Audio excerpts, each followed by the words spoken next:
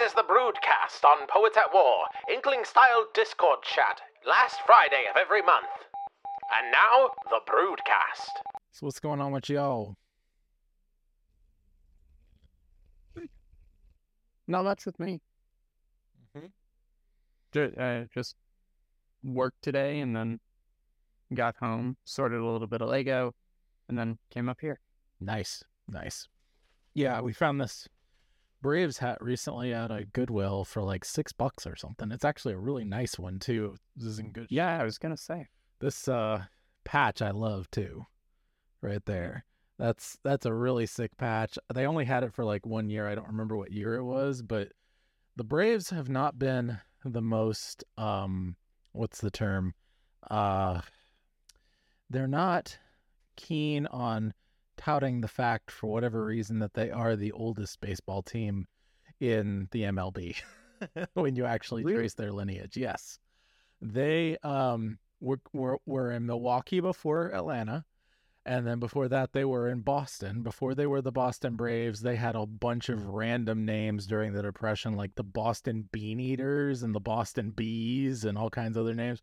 But before that, they were the original Boston Red Stockings.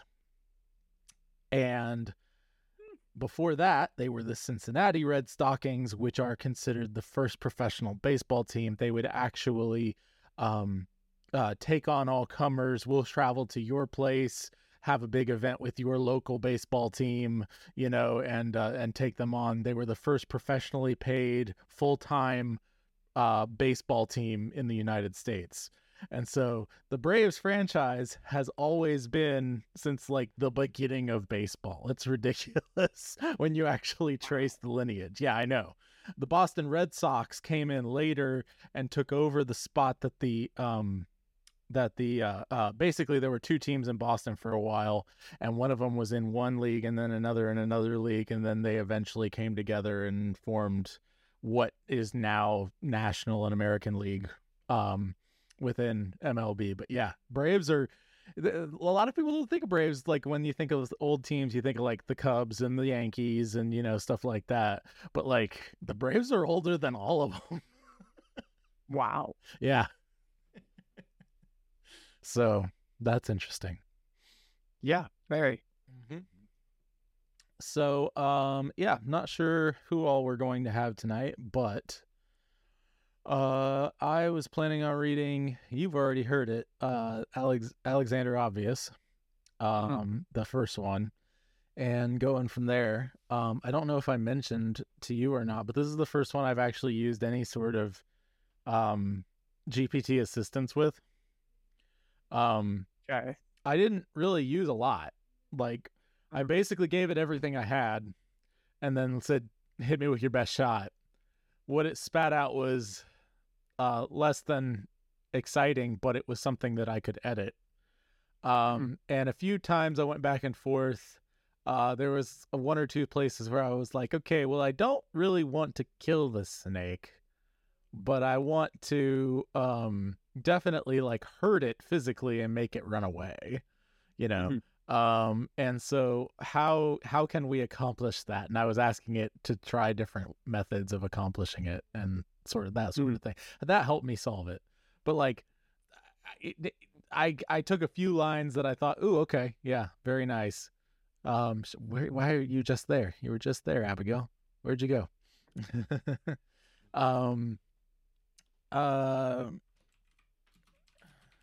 We've got a few in chat now.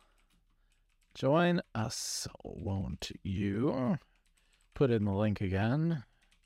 JoshuaDavidLing.com/Discord. I have a redirect. So there we go. But yeah, it was an interesting experience, and I'm definitely going to be using it more as I write, just to get even more of a direction than just the outline. Although I'm sure there are some where I'm going to read the outline and know exactly what I need to do and just crank through it in 5 minutes. Just because that's kind of how it works for me. But yeah, I'm also trying a fill light, or a hair light, I think is what they call it. behind me too. I have the purple ceiling lights, and then I have supposed to light up some of the back and around me. I think it's doing. I can see a little bit of purple there. Yeah, a little bit. I think these lights aren't that bright compared to my spot, which is up there. So, but playing around with options. Let's try green. Green. I like that. Blue. Very nice. Blue is nice. It does. It doesn't work with your shirt though. Yeah. It's too blue. Yeah. But the green was super nice. Yeah, green is a really nice one. I had it on purple, which is nice, but try red. It's not bad. Yeah, we'll go with green tonight. That'll work. So, but yeah. So, any which way, you purchased a bunch of Legos recently. I did. That was sounding really cool. Where are you storing them somewhere now, or? So they are currently being stored at my dad's work. Okay. Dad has a giant warehouse that he has access to, and so they are loaning me a bunch of the like flip top boxes. Yeah. And so I pulled them out of the Gaylord container and put them into those boxes, and I'm now storing them just in a corner at work, and then bringing one box at a time home, and the army of littles that I have access to are sorting them. That's awesome.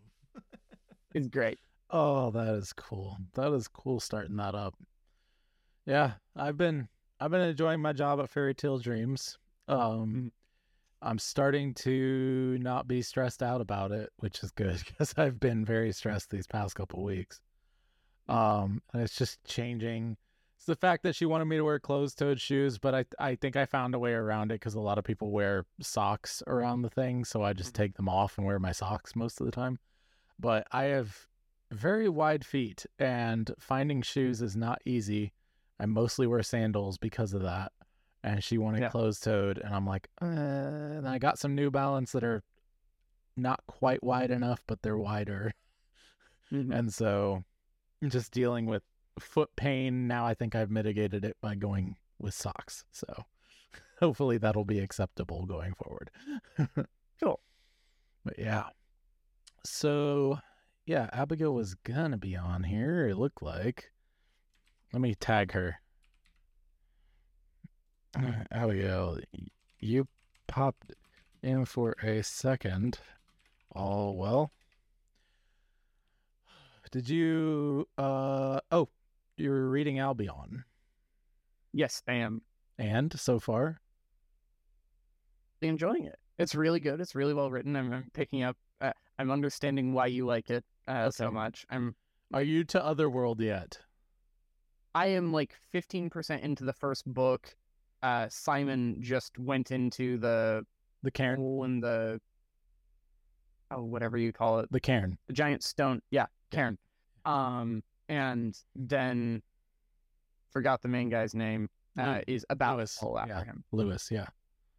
Lewis is about to fall after him. Okay, and that's where I am. Nice. I'm really liking it. It's really interesting. Good, especially going off of what we've been talking about fairies and stuff like that. I'm picking up what Lothead is doing with the whole idea of the world. Yeah.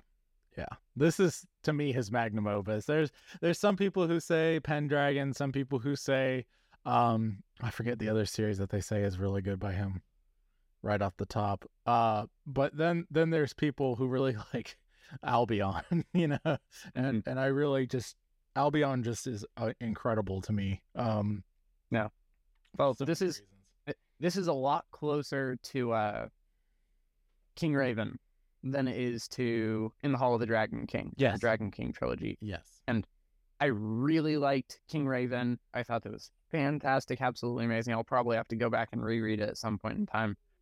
But I was not as big a fan of Dragon King, and that kind of made me wary of the rest of his stuff because hit and miss. Hello. We got the other Alex. Kind of like a what glare there. It's all good. It's kind of cool. You look like you're in an 80s music video. Oh, well, it's good to see your face and everything. Good to have you aboard. Alex invited you to this insanity. What are your thoughts so far? So I've seen 1.5 of the Broodcast so far. Very amazing. Like it. Love it. I really enjoy how time zone wise it works perfectly because it is 10 a.m. Saturday morning here for me. Nice. Where are you at? In Guam. That's right, Guam. That's right. That works out. That's cool. Yeah. So very perfect. Almost wasn't able to make it today because typhoon, Category 4 typhoon hit us Wednesday, all day Wednesday and half the day Thursday. Ouch. So yeah, didn't have Wi-Fi until this morning, so almost wasn't able to make it. It's crazy. Like, I think either tonight or tomorrow at some point. I'm in Augusta, Georgia. If you didn't hear before, we're gonna be having like 55 degrees Fahrenheit. At some point. Nice. I know, but it makes no sense whatsoever for Augusta, Georgia in like late May. None whatsoever. It feels really nice right now. It's like in the upper 60s. It's breezy, you know, whatever, but I can tell it's going to get not cold, but like weirdly cold for May here very soon. But yeah, so oh boy.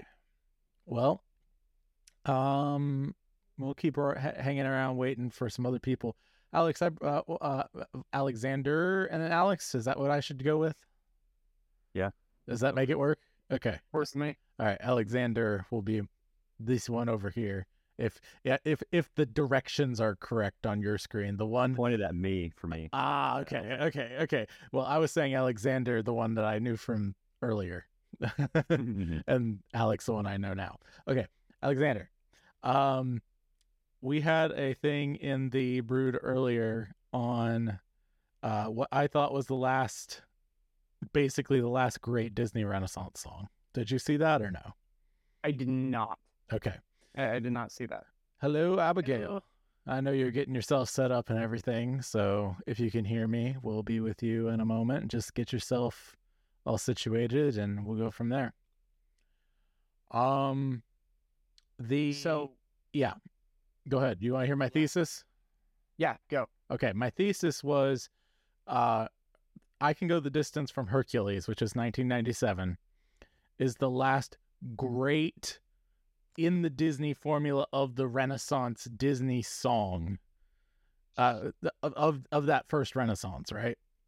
Until probably, I would argue, in the second Renaissance, probably I See the Light from Tangled, but possibly even Let It Go. You know what I'm saying?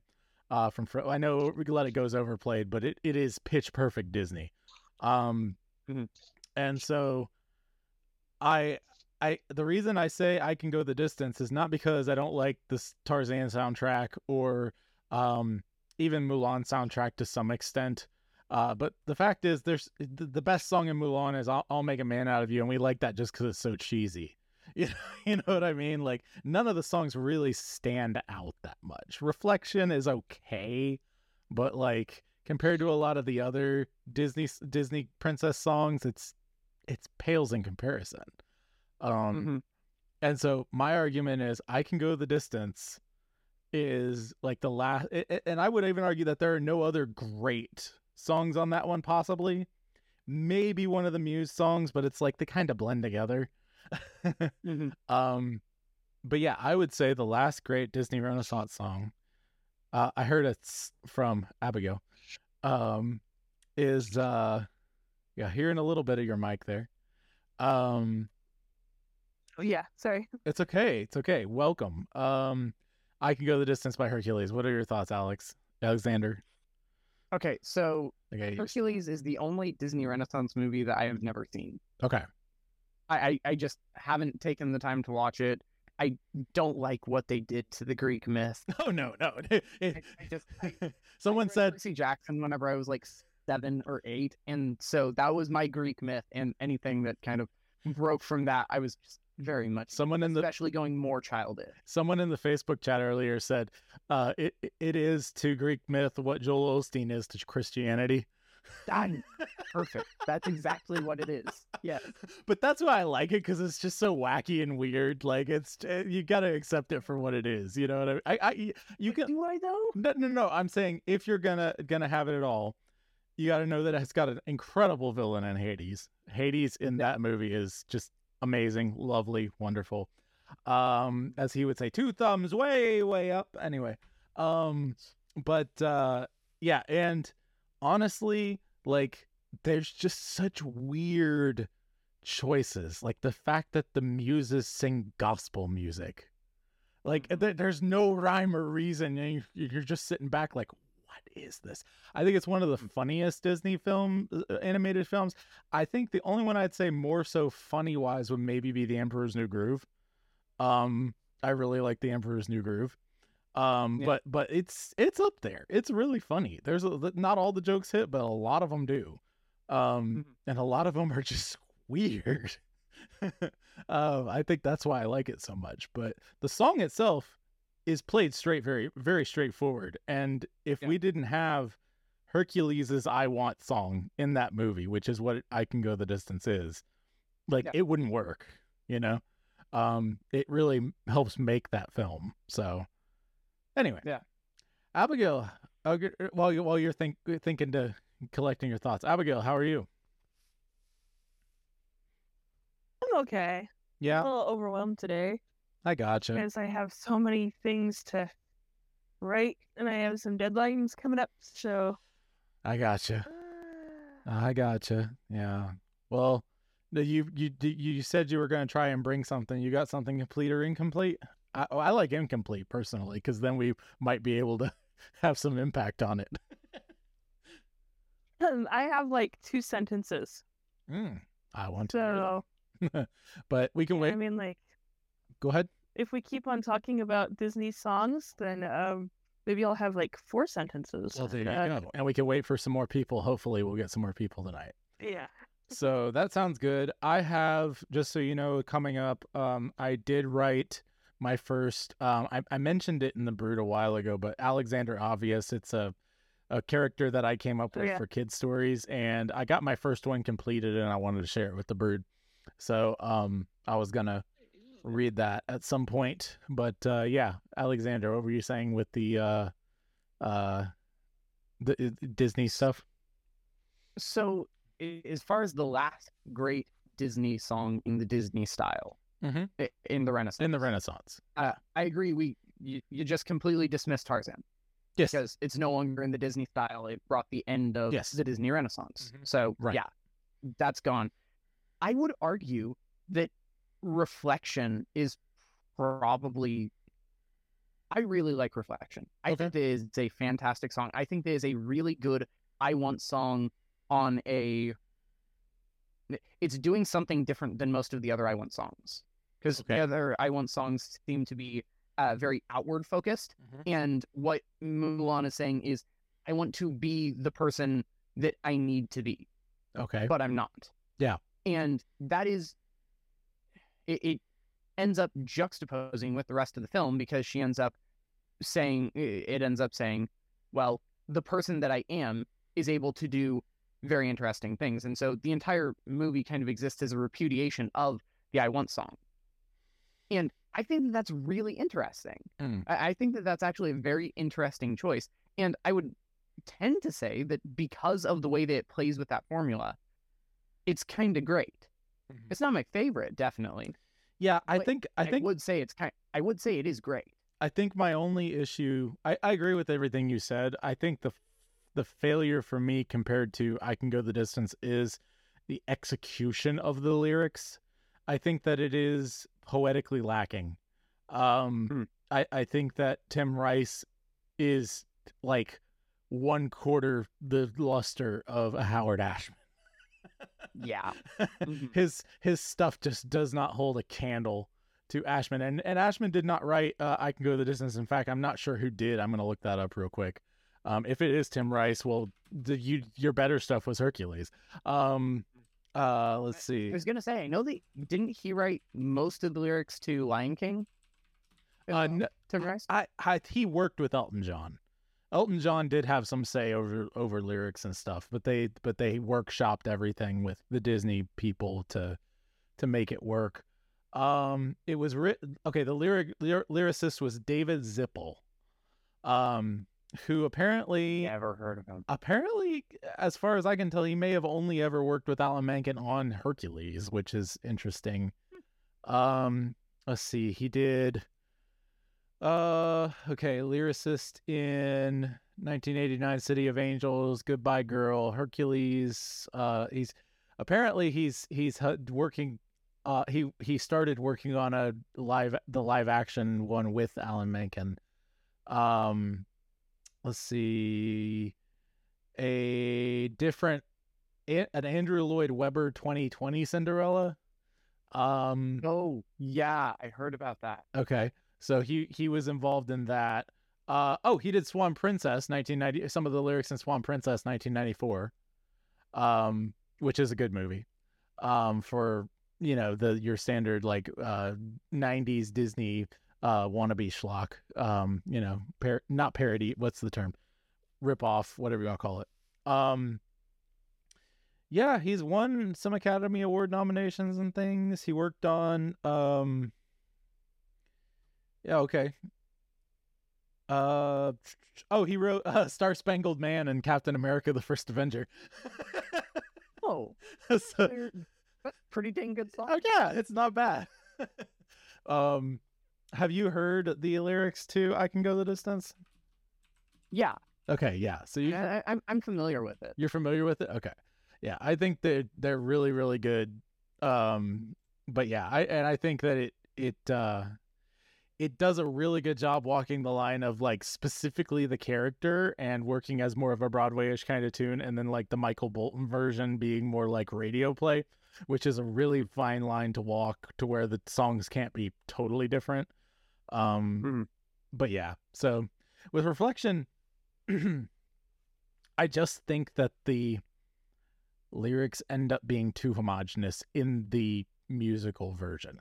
I mean, Christina Aguilera, the radio version that they did was great. Like, it's an amazing song. Don't like as a pop song, as an inward character study kind of a thing, even for Mulan. But I think it doesn't have enough of because it's not outward enough. It doesn't have, and the animation doesn't exactly help it. Like, there's some really inward songs that have existed in the Disney universe that I think of Part of Your World as a prime example.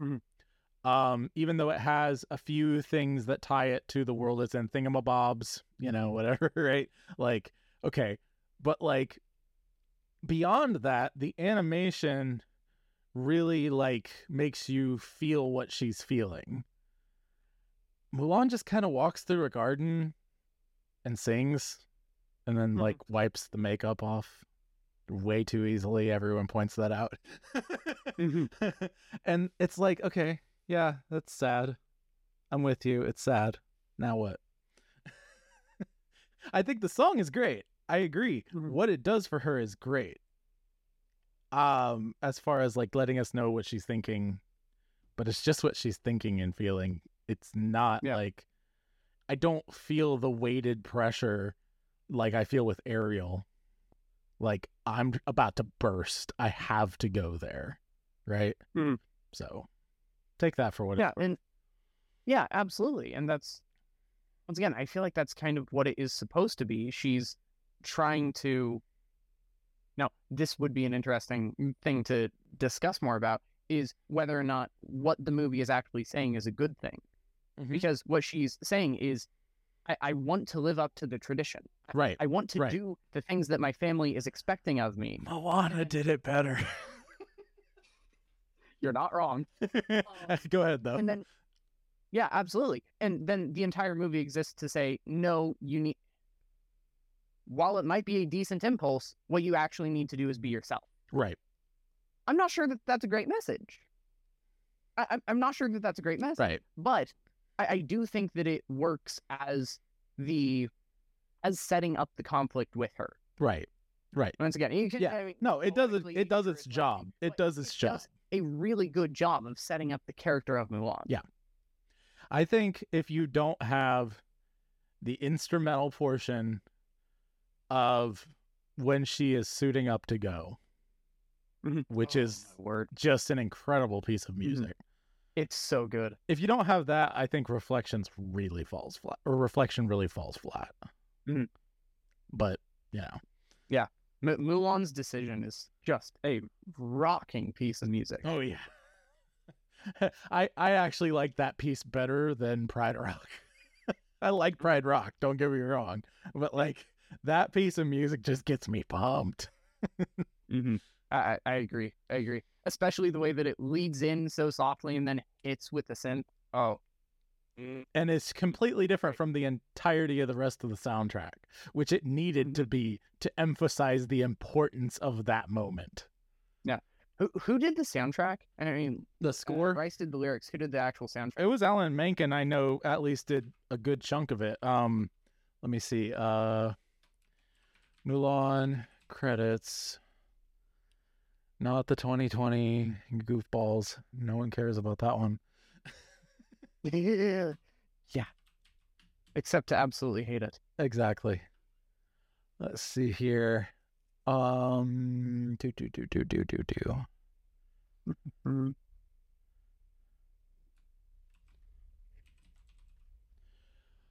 Okay. Assistant score music editor Robert Bayless. Additional score orchestrator Doug Besterman. Alexander Courage, that's hilarious, is the orchestrator. Jerry Goldsmith, conductor, score producer. Jerry Goldsmith. Yep. So Jerry Goldsmith and of course Alan Menken always helps with score when he works on a film. He wrote most of, I think, Alan Menken's, quite possibly Alan Menken's greatest triumph. You know, he's done a lot of different stuff, but I'm saying in the Disney films, to me, one of his greatest contributions is Waiting for the Lights in Tangled, which is the piece just before I see the light, where we have that quiet moment. Hey, Sarah, how's it going? Good. How about you? Good. That quiet moment right before I see the lights with the the father crying and everything. Oh, that piece is incredible. And the thing that always gets me is not that moment, but when the entire kingdom lifts their lanterns in hope, you know, to see her again one day. So, pretty awesome. Hello, Sarah. You were talking about Tangled. Yep, we were talking about Tangled. We were continuing the conversation. Alexander didn't get a chance to get in on it earlier. The last great piece of the Disney Renaissance. He made the argument Reflection from Mulan. I was saying I don't think it's as great as its predecessor. I don't know if you can put it in the same camp as, you know, the really greats that came from the Renaissance, but it's good. If there is an argument to be made, I would say it's for Reflection. Yeah, that's a great song. Yep. So, but yeah, then we got off on talking about who wrote stuff, and we found out the guy who wrote I Can Go the Distance also wrote Star Spangled Man from Captain America: The First Avenger. Yeah, that would be dude, I know his name right off the top of my head, Jenna. Yeah. Yeah, David Zippel or something like that. Anyway. We just said it a minute ago, and I forgot the first name. Hang on. I literally have a list of things that I keep on here. He also did Swan Princess lyrics, like the Swan Princess movie from 1994. I don't know that one. Why does no one know this one? It was like everywhere. That one's so good. Even though they totally rip off Beauty and the Beast's melody. But go ahead. Other Alex? You said something earlier. You mentioned the second Disney Renaissance. I'd never heard that term. Yes, some people put it at Tangled and some people put it at Princess and the Frog. I put it at Princess and the Frog. And it's basically the Lasseter era before he got Me Too'd and all the stuff happened. And I'm not saying he just got Me Too'd. He was actually kind of creepy and doing some bad things. But he wasn't convicted for anything either, which tells you a lot. So that's a whole other thing. He just got fired and divorced because that was completely just. But he wasn't the only one acting in those processes, let's put it that way. Yeah. So I have a whole list of movie composers and what they've done, just living on my notes app on my phone. that's fantastic. And one of my favorite, aside from, you gotta have your John Williams, of course, Star Wars, Indiana Jones, and so many other things, and you gotta have your Howard Shore. Howard Shore with your Lord of the Rings, of course. But like Hans Zimmer is awesome, and he did a lot of so many like action adventure movies. Like he did the Robert Downey Jr. Sherlock Holmes. He did all the Pirates of the Caribbean. He did all of the Batmans with what's his face there? Bale. Christopher Nolan's Batman Yeah, Christian Bale. trilogy. He did Kung Fu Panda. Yeah. Don't forget Gladiator. Yep, that's on there. And Muppet Treasure Island, of all things. That's a great movie. And he contributed to the movie Spirit. Mhm. Of course. Yeah, I knew that one. Yep. Like, that's all over the place, and I love it. Another one that doesn't get enough love. Don't forget Dune, which he won the Academy Award this last year, and it's an incredible soundtrack. Nice. I haven't seen that or watched that, so it didn't make the list.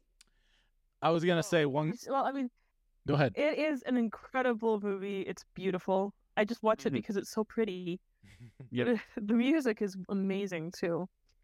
Well, it would have to be. With Hans Zimmer. Yeah. I was gonna say one guy who doesn't get enough love for his score work is Harry Gregson Williams. He doesn't get a lot of. It sounds familiar, but I don't know it. He did Narnia soundtracks. But Yeah. he's done a lot of other stuff too. The problem is he doesn't get as big budget movies most of the time, but he is actually very, very talented and very prolific.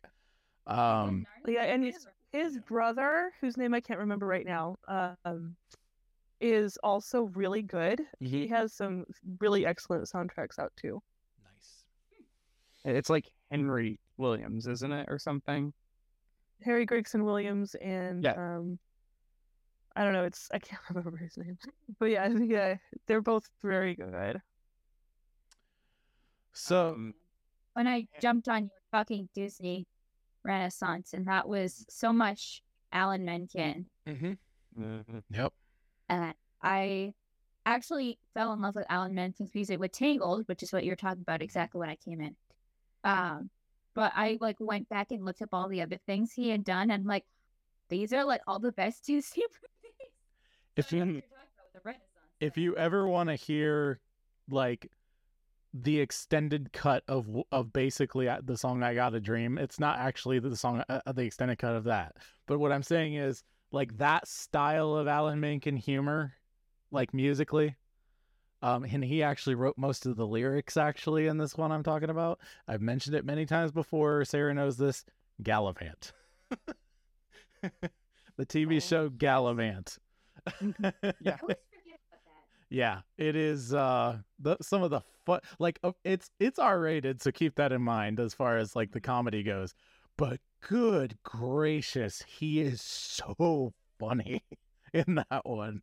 And it's a whole 2-season TV show worth of just wacky stuff, to the point where in the second season we do get a cameo from Weird Al Yankovic. So Wow. he plays. He's a priest or something. He is part of the monks that are the Order of Perpetual Singing.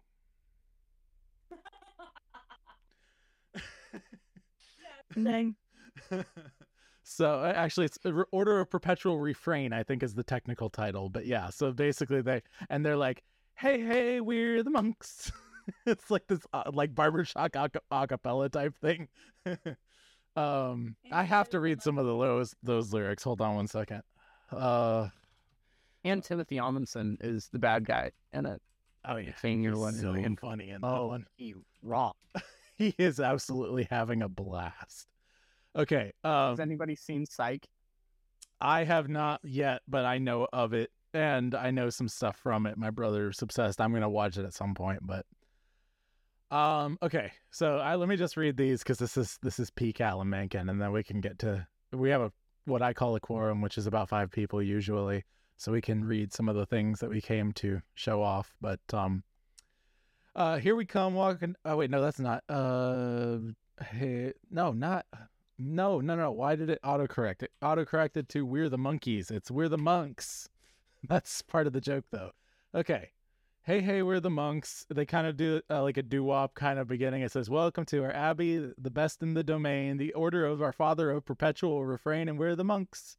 Hey, we're the monks." It says, come in if you are weary. There's food. There's food if you would dine, plus 31 varieties of sacramental wine. We're the monks. Hey, we're the monks. And then one of them comes up. I'm the smart one. Hallelujah. I'm the shy one. Boop did. And I'm the bad boy, but not so bad because I'm a monk. Let's see. Okay, this is the best part. This is all Weird Al right here. We'll fetch the holy water and holy soap as well, because holy guacamole, that one reeks to holy hell, and we're the monks. Hey, we're the monks.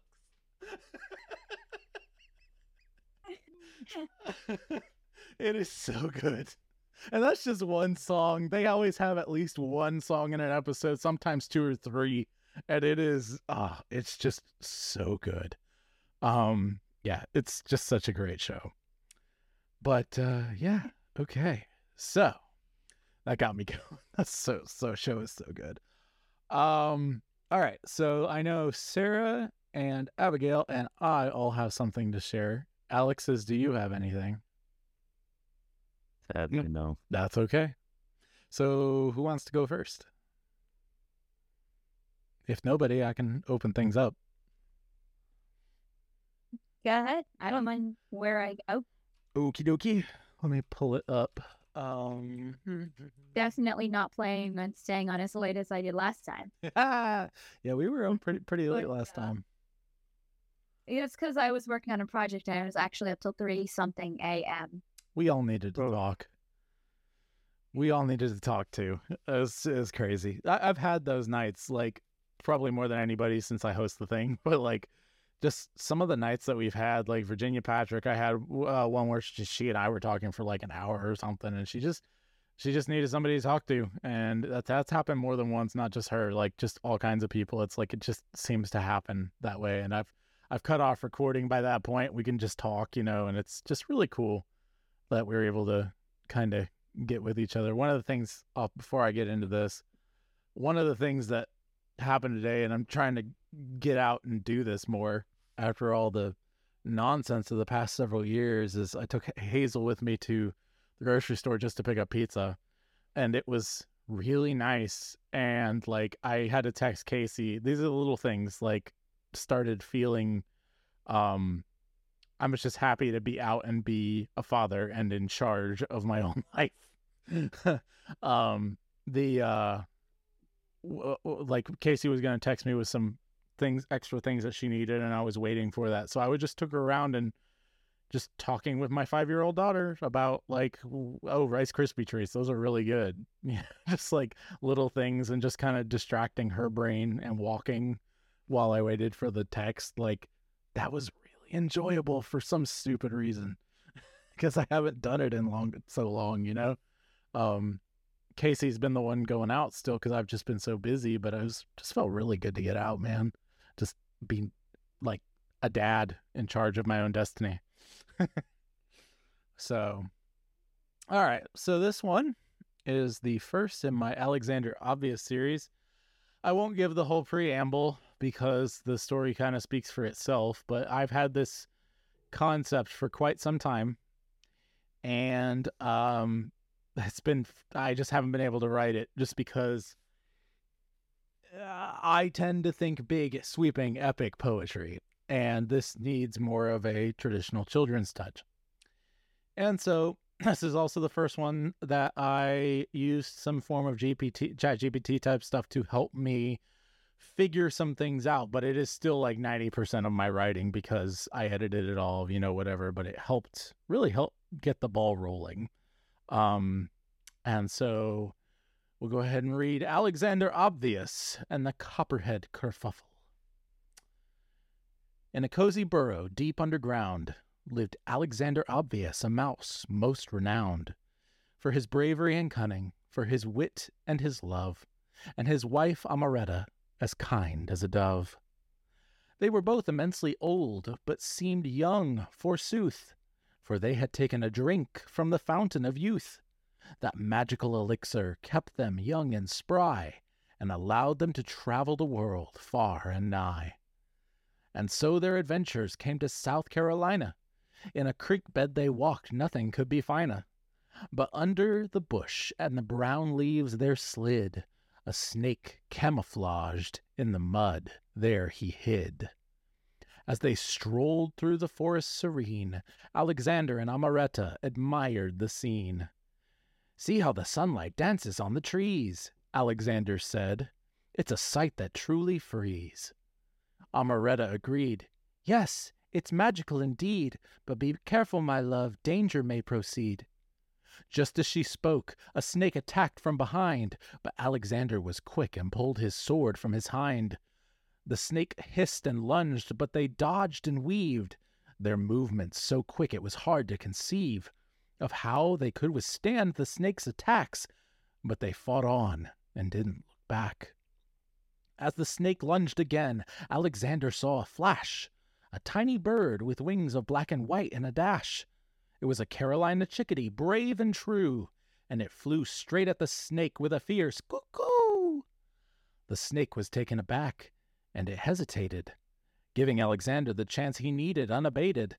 He struck the snake with his iron sword nail, but the copperhead was quick and pinned Alex's tail. Amaretta screamed, and the chickadee swooped, narrowly missing a venom-coated tooth. Bobbing and weaving the bird did fly, and Alexander rallied with a mousy war cry. Together they fought as a formidable team, their bravery and skill like a victorious dream. And though the snake was venomous and sly, they fought with all their might. They were not afraid to die. The snake grew dizzy, trying to follow the mouse, and the bird he tried hard to swallow, but he inadvertently tied himself in a knot and scampered off with a slithery hop. The mice they cheered, the chickadee cuckooed, and Amaretta set out a picnic with food, and they served the chickadee a thimble of liquid gold from the fountain of youth to help the chickadee grow old. "You saved us from the snake, dear friend," the mice exclaimed, "and we're forever grateful, our friend you will remain." The chickadee replied with a wink of his eye, "It was my pleasure, dear friends. I couldn't let you die." The three of them sat down to enjoy the feast, and they chatted and laughed, their worries released. As they ate, they shared stories of adventures old and new, of battles fought and won, of friends seen through. And as the sun began to set, the chickadee said, "I must be off, my friends, but I relish the days ahead." Alexander and Amaretta hugged their feathered friend and said, "Thank you, chickadee, may your adventures never end." The chickadee chirped his happy cuckoo tune, and they waved goodbye under the light of the moon. And so their journey continued far and wide, with different animals and places they did reside, but their bravery and kindness always shone through, and they shared their legacy forever, faithful and true. There you are. I like it. That was great. No, I have to go because we have pizza. Okay, you gonna be back to read? I hope so, yeah. I'll try to be back in like half an hour or so. Okay, take your time. If that would be all right. Yeah, we'll be around more than likely. So, I really enjoyed that, and I think like as a picture book, from what I understand, yeah, I could offer a quick critique. Yeah. It was a little wordy. Some of the lines could be cut down to make it run a little bit smoother. Right. But it definitely has an illustratable Yes. quality. I'm wanting it to be a little an old a tip of the end of where you start going from picture books to chapter books, and I'm wanting to introduce a more wordy like idea to that kind of a thing. I'm trying to do kind of what the Sherman Brothers did with some of the early Disney music and use larger words to try and, you know, fit vocabulary and all that. So that was kind of on purpose, but yeah. I hear you though. I hear you. Yeah. So I gotta go now. All right. Everybody. Thank you so much. See ya. I will admit you confused me with one of the lines, and I don't know if I heard it wrong. It's possible that it got cut out or something. Go ahead. Which one? They're serving the chickadee a thimbleful of fountain of youth water. Yeah. Can you just read that little bit again? I will. Okay. So the mice they cheered, the chickadee cuckooed, and Amaretta set out a picnic with food. And they served the chickadee a thimble of liquid gold from the fountain of youth to help the chickadee grow old. Doesn't the fountain of youth help you not grow old? The point is you get old, but you don't. Okay, you're correct. But the thing is, like, they're immortal mice, right? And so the idea is that they've been around for centuries. They are getting older in the sense of years, just not getting older, like aging, right? So that was the idea. Anyway, but you might need to refine that a little so that people like me don't get maybe don't get off. That's one line I may look at again. But yeah, that it makes sense. It's just you kind of have to think about it. You're right. I like the phrase "mousy war cry." Me too. That was one of the ones that I was like, yes. That's the other thing. I want these to be.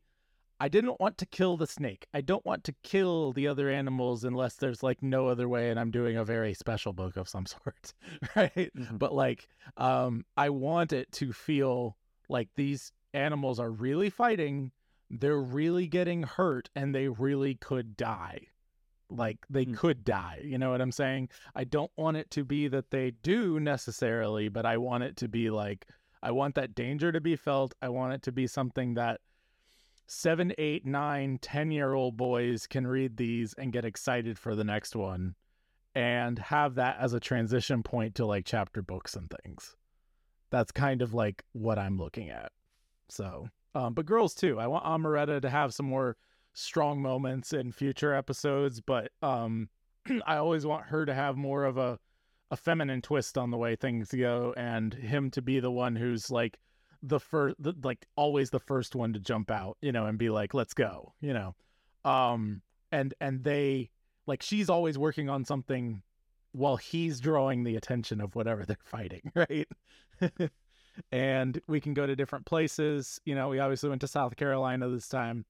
And I want to have a lot of leitmotifs, like the very beginning and the very end are going to be almost identical throughout all the books, that kind of a thing. Mm-hmm. So, yeah, that's what I'm hoping for. So, yeah. All right.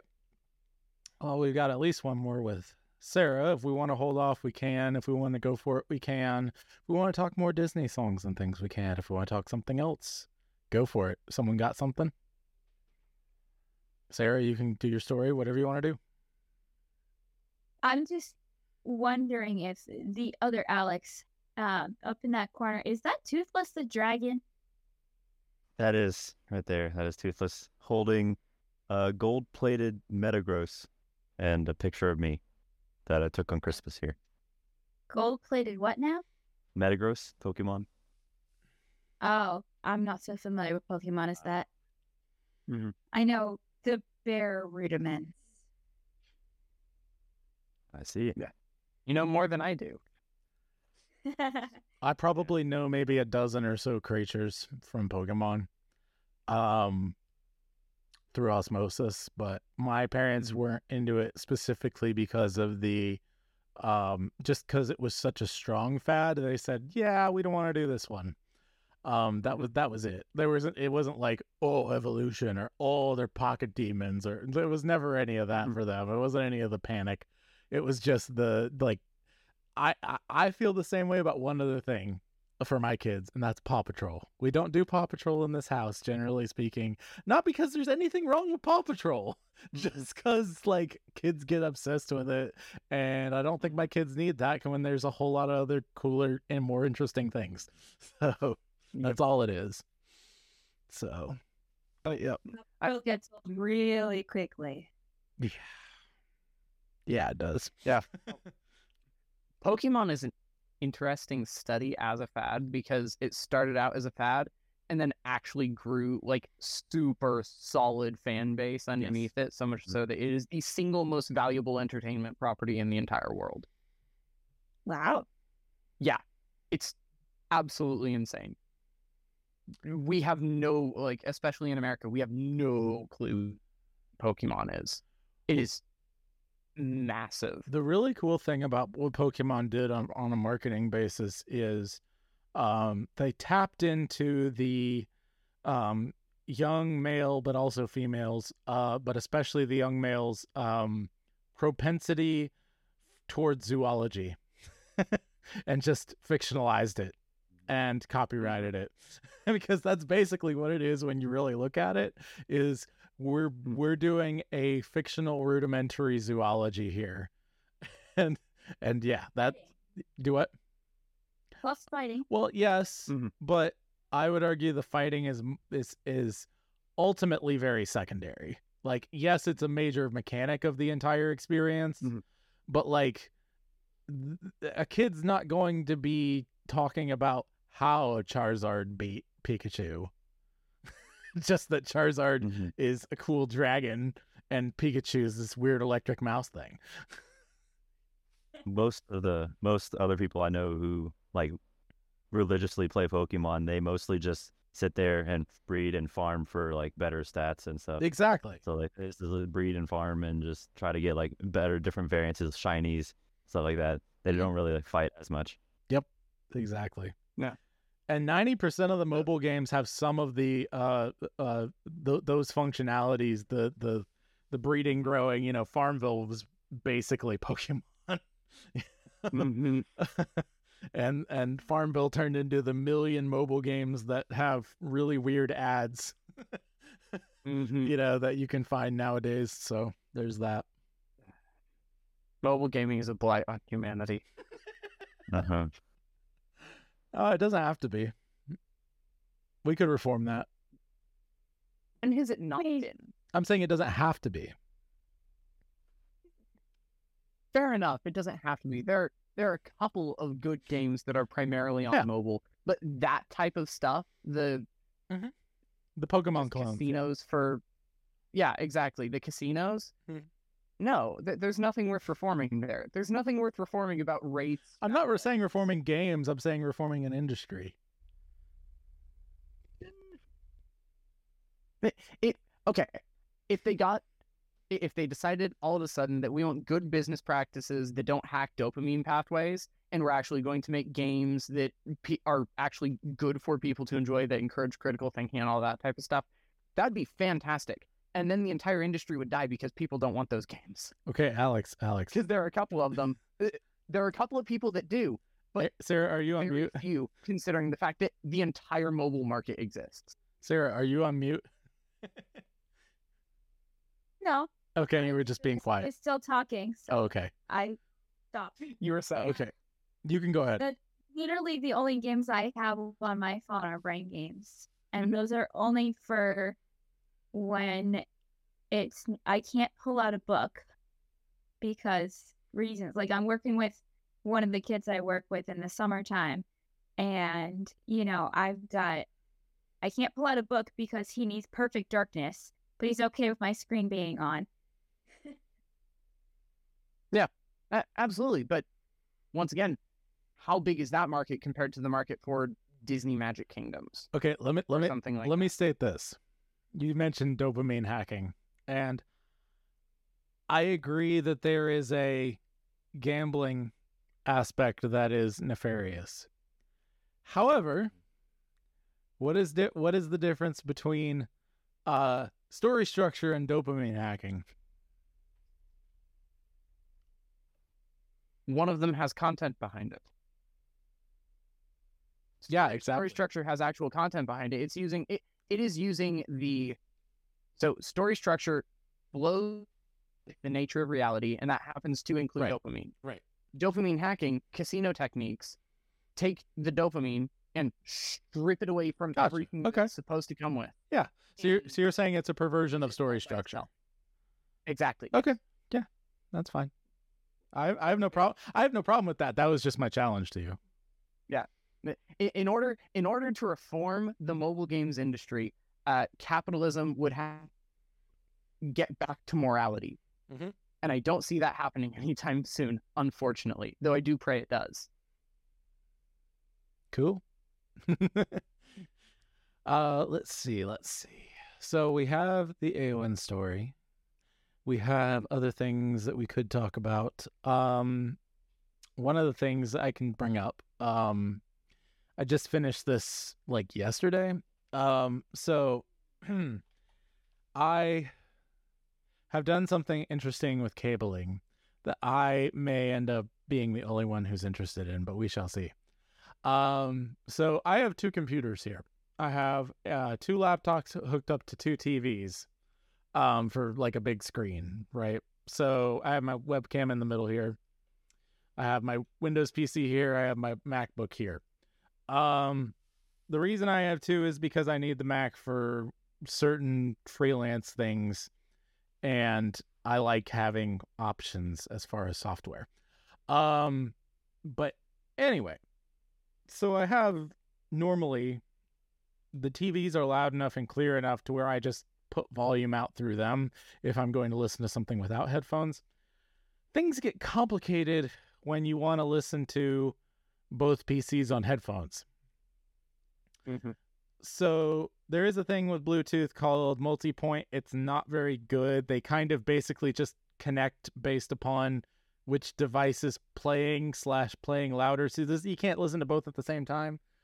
So what I did was I have a sound box called the Scarlett 2i2. That's beside the point, but let me see if I can boil this down.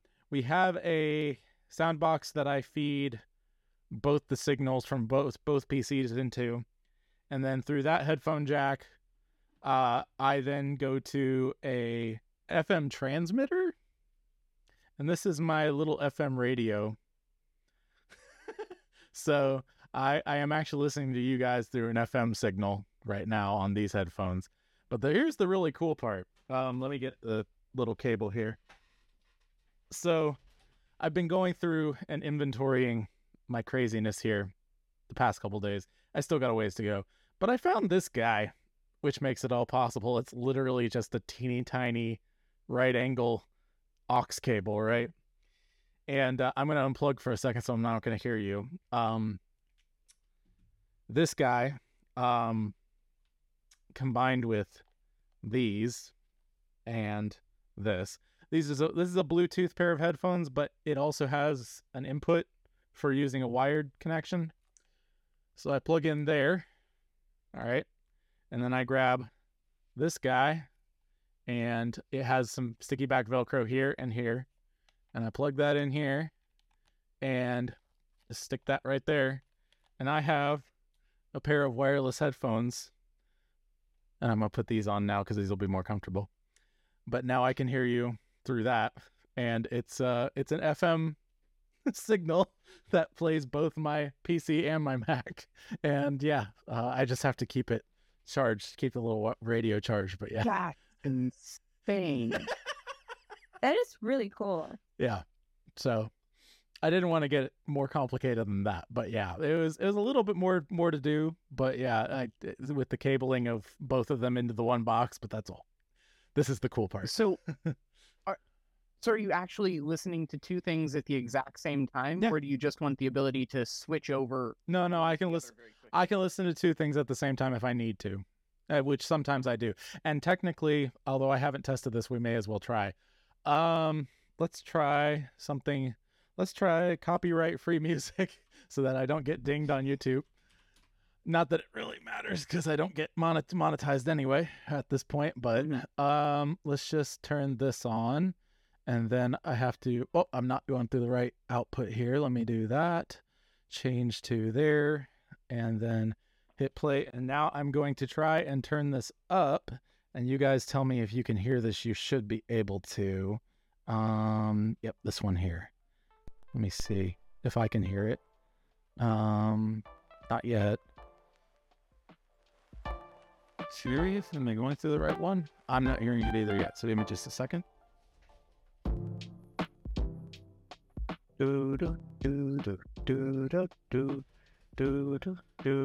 That's interesting. Unplugged a little bit. Okay. Let's check a volume level. Alex, I don't think you want to sing. You might get a copyright strike. I'm pretty sure you can't get copyright strike for humming a song. There's someone who has. There's a YouTuber I watch where he someone said, and you got copyright strike for you. And those cases.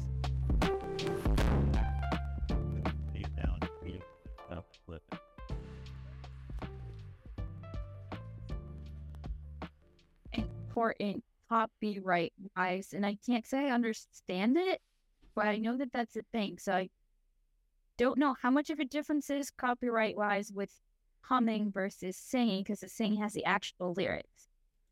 But well, instrumentals, that's a different case, but it's not working right now. For whatever reason, I'm not sure what, but yeah, basically, so I should be able. I was supposed to be playing something on my Mac that you guys could hear through the stream.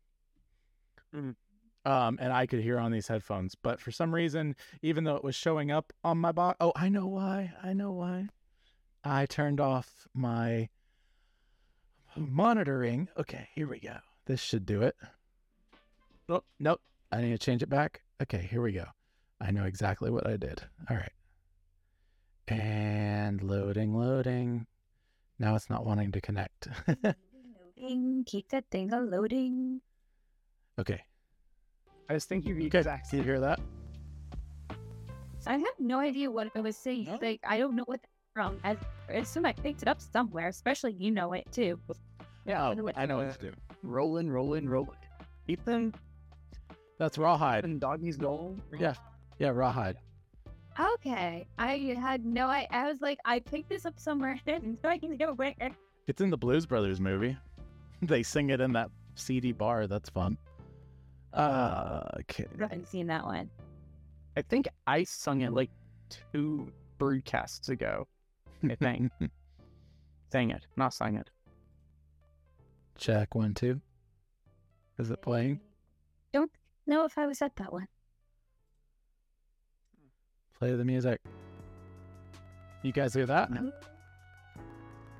No. I know I'm good. Nope, can't hear it. Okay. Well. Weird. Oh, I think I know. It's a Discord setting. Let's see here. Discord. User settings. Voice and video. Oh, they changed my microphone again? They sure did. They sure did. That's what it was. All right, now you should hear it. Oh, wow. Mic really changed. Yeah, it did. Because it was going through my webcam's mic. I was like using voice mod or something. Anyway, yeah, it's just a nice mic. But yeah, you hear the music, right? Ironically, we only seem to hear, at least I only seem to hear the music if you're talking. Okay, that's the Discord thing. That's another setting. They do that to try and cut down on like background noise and stuff like that. But you can hear it, so that it works. Anyway, I just had to play with a bunch of settings. But yeah, I thought you guys would find this particularly cool that I just had this lying around. Yeah, it's cool. So, but yeah, Using an FM transmitter is a basically impromptu Bluetooth, right? I mean, people have used FM in this way for a while. It's just that, like, once this predated Bluetooth a little bit when it came, not just FM, but I'm saying I'm talking small portable FM, short range FM transmitters. Have been around a little longer than Bluetooth. People use them in the car, when they have just a radio in their car, they plug it up to their phone and they can play music and whatever else. And they're cheap. I think I got this one with $10 a while ago because I was wanting to just have a wireless way to transmit audio that was cheap. Just whatever line I wanted. And I found these and then found this cable and I'm like, you know what that cable would be perfect for? I think I have sticky back Velcro. Yeah, okay, all right. And so, yeah. And I mean, it's not even that bulky. Honestly, this thing doesn't weigh anything, this little pocket FM radio. So, yeah. And I even have it for if we don't mow our yard because they have our neighbor lady elderly neighbor lady has a group that comes and clean and does the yard. But if I ever did the yard or something like that, I want to go outside, I could have FM AM radio, which is cool. Just basically made my own little FM headset. So, which you could get one of those and do this exact same thing. You don't have to have this, but it's what I had lying around. And I was like, oh, cool. And this will last longer too, I think, because the battery is bigger compared to what you would normally get in one of those little headset things with the antenna. So, yeah. I'm a tech nerd. Low-tech MacGyver nerd. So. I mean, MacGyver was himself very low-tech. Yes. Most of the time. Mm-hmm. Yep. I have a lot of respect for the low-tech nerds, but I'm more on the high-tech side. I do both. I don't care. I'm one of those people. I'm like, what do you call it? Oh wait, that changed that. I don't want that. Okay. No. Okay. Continue. I'm going to try and fix this issue. Grid. Okay, there we go. Got it. Okay, got it. Okay. It was just they changed from the grid of people to focus on whoever's talking kind of, and I don't want that. Anyway, okay, so we have Sarah's AON, and you can get to that one you like. If you're interested now and no one else has anything, we could go ahead to that. Yeah, I'm good. Yeah, okay. Yeah. I'd love to hear it. All right.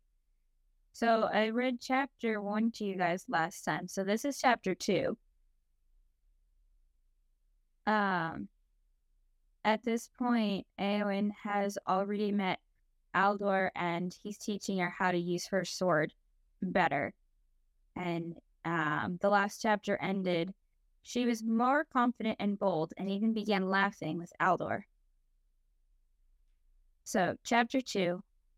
One morning, after the Aorids of Aemir and Theoden had ridden off to aid yet another village attacked by orcs, Eowyn sat sewing in a common area, humming a jaunty tune under her breath and thinking of Aldor, when she felt the air shift and sensed a cold presence. She wished for the comforting grip of her sword, but settled for drawing together her courage and her dignity and looking around. There, nearly behind her, but slightly to the left, stood a man in the shadows. She recognized Grima, her uncle's snake-like advisor, called Wormtongue behind his back. She realized they were the only two left in the room, and resolved instantly that she would always keep a lady with her from this day on, unless she was with Aldor, Aemir, or Theodred. "Has my uncle need of me?" she asked, keeping her voice calm despite her sudden fear. "Aye, he desires that you come sing for him."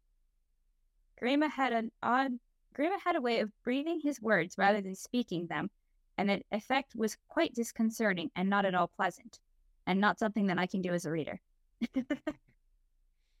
Eowyn rose, glad to being able to move. She felt like a mouse watched by a snake, waiting for it to strike.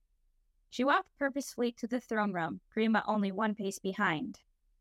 "Foul is my lady today," he breathed. Eowyn nearly flinched, but maintained control, as well as can be expected with my cousin and brother riding to battle. "Does the lady fear for their lives?" "War is no respecter of persons, no matter their rank or ability," she answered shortly. She was suddenly struck by the truth she had uttered and was glad to enter the throne room. She hurried to her uncle, holding back a shudder at his sickly appearance. "Good morning, my lord," she said brightly. "Is there something specific you would like me to sing?" Theoden King turned his head slowly to look at her, and his mouth twitched at the corners in an attempt to smile. Only he would abdicate to Theodred, Eowyn thought, not for the first time. He could rest easy, and my cousin would put our poor Rohan to rights. Realizing that she was not going to get a response to her question, Aemir asked another. Should it be a slow song or a fast one? Theoden stirred slightly. Slow, he wheezed, the one word barely audible. Eowyn thought for a moment, then, thinking of Aldor, began an old ballad. Let's see if I can remember the tune. Men ride to battle, men race to fight, proving their courage with bold main and might. We women are left, we women must wait. We wait for our menfolk to hear of their fate. Wooly, wooly, why is this so? Wooly, wooly, why don't we go? Is that coming through? Okay. We wait and we weave, we spin and we sew, embroider they take when they go. Blackbirds fly high while sharp swords we wield, continue to fly as men die on the field. Wooly, wooly, why is this so? Wooly, wooly, why don't we go? When bad news cometh, our eyes must stay dry. Though when we're alone, we might break down and cry. To think of our men lying still in the grass, their lives cut all too short in a flash. Wooly, wooly, why is this so? Wooly, wooly, why don't we go? As she sang, Eowyn noticed with perverse pleasure that Grima's face turned colors, and he glowered. Theoden sat quietly, his eyes mostly closed, his mouth uplifted in the best smile he could manage. When the song was over, he opened his eyes. Just sister sang, he wheezed. Eowyn nodded. You used to like it when my mother sang to you. I sound like her? The king nodded his head fractionally, looking more alive than he had when she had walked through the door. I'm glad, Eowyn said, smiling back at him. Shall I sing another? The king's eyes lit up, but Grima stood and said, That's enough singing for now. My lord is tired. Theoden's eyes dimmed again, and he nodded. Yes, tired. Perhaps a rousing song, then, Eowyn persisted. Tired, Theoden repeated, his eyes closing. You heard, my lord, Grima said imperiously. You have been dismissed, my lady. Eowyn stood incensed at this man's treatment of his king and princess. She took Theoden's hand and pressed it to her lips. You have my love, uncle, she told him. But this did not elicit a response, so she turned and strode from the room, only just keeping her fury in check. The longer that man is with him, the worse he gets, she fumed. I wonder if anyone else has made that connection. Surely Aemir, Theodred, Hama, or Elfhelm can do something about it. The thought gave her a measure of comfort. Now to get a dagger and fix my clothes to hide it. Maybe Maeve could help. But no, her father mans the smithy alone while she is helping her cousin on the border. By the time the men came back, all three Eowyn cared for safe and sound. She had accomplished the second of these objectives, but she had been unable to find an opportunity to acquire a dagger. She had noticed Grima's eyes following her whenever they were in the same area, and this increased her discomfort and her desire to be able to defend herself. And that is the end of the second chapter. Very nice, very nice. I enjoyed that quite a lot. The song was gorgeous. What tune is that? Does it have a name? I mean, I suppose I should call it after the song, the first line of the song. I'm pretty sure I made it up. You made up. Not 100% sure. I totally could have stolen it from something old that I didn't know I was stealing it from, but as far as I'm aware, I made it up. It's very Rohanian. I love it. Right? I've been oh, I forgot I did that. Let me pull that up. That could be another thing I share. It's short. I wrote a while ago. I took Caedmon's hymn, the old hymn, and I rewrote it to the tune similar to the tune of basically took the Rohirrim's theme from the Howard Shore score and reworked it into a hymn tune slightly. So let me see here if I can find it. It's been a while since I've seen it. Caedmon.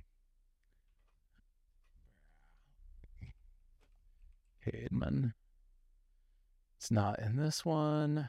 I know generally where it's at. It's just a matter of specifically. I can understand that. Oh, I found it. Okay. We must honor the guardian of heaven, the mighty architect and his will. The works of the I didn't quite get the cadence right, but let me see. The works of the Father of glory. He is eternal Lord. And then it repeats. So it's not exactly the theme, but it's very close. Establish the beginning of wonders, made for all the children of man. Heaven as a roof, the Holy One.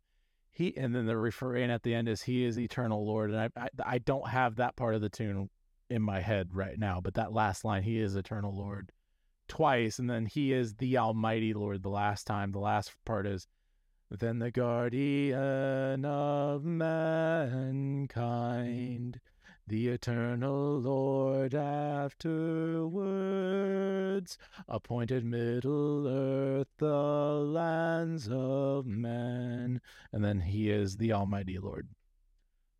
He is the Almighty Lord. So let's see. He is the Almighty Lord. Yeah. Let's fit into the tune. Yeah, basically, yeah. So you get it. You know what I'm trying to do. I haven't played with it in a while, but yeah. I love that theme. Like, I'm sorry, we talked about the composers, but of all of the Lord of the Rings songs in the soundtrack, the theme of the Rohirrim, which is not what it's called. I just can't think of what it's called off the top of my head. I think that one is my favorite. That one or Concerning Hobbits, of course. Some very different feelings, but those two are that's where it's at. I have a favorite song from the movies, which is Into the West, and I have my favorite piece of score, which is the coronation of Aragorn, culminating in the Hobbit when they all bow down. That moment is just so incredible in the score. Oh my goodness, that hits so hard. But yeah, Into the West is a really interesting treatment of Legolas's song from the books. I love both so much, and I think I found a while ago like a version of Legolas's song that's more faithful. But like that whole concept of like Legolas knows his end is coming, but he's still got it. He's still got to have his bro ventures with Gimli before he goes. Like that whole thing, and the goals crying, and it's like, crud, this is gonna ruin my adventure with my friend. Yeah, I mean, like, oh, but yeah. He basically had that promise to fulfill, and then he had to go. No, if we're talking about songs from the movies, one of the very few things that redeem the Hobbit movies, in my opinion, is The Last Goodbye.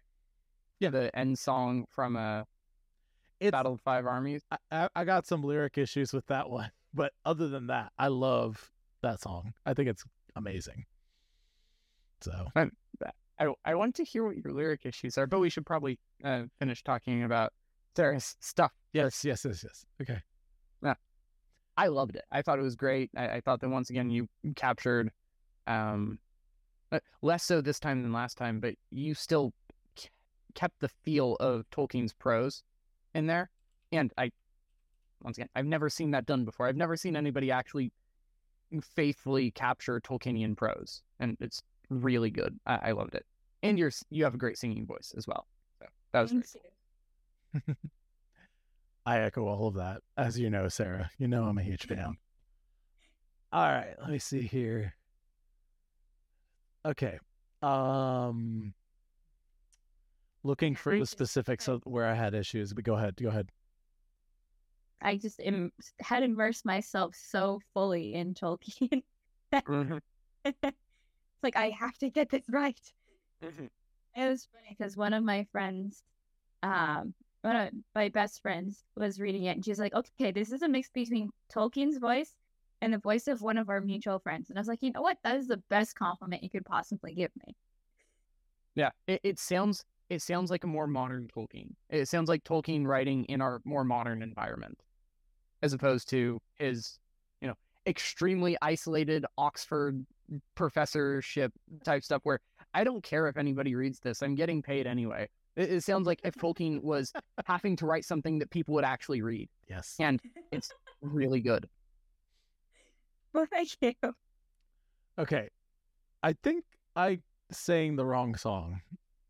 I think I'm looking at these lyrics and I'm not seeing what jumped out at me last time I listened to it. Last couple times I listened to it.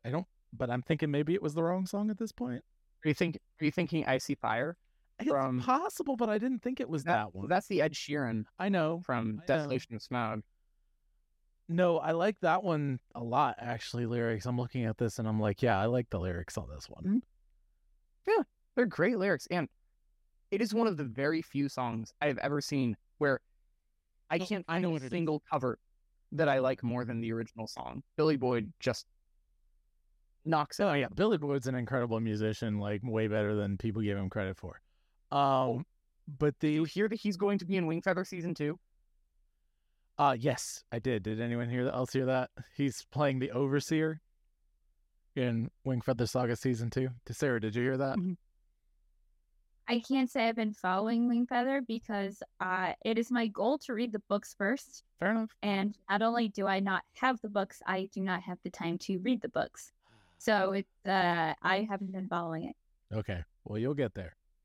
I will. But yes, he is doing voice work in the animated series. So as a villain. That's cool. Yep. That's funky. Yeah, he's Billy Boyd as a villain. He's doing a completely different voice. I've heard clips of it. It's scary, like legitimately. He's sort of playing this. Imagine, like, I'm not going to spoil anything.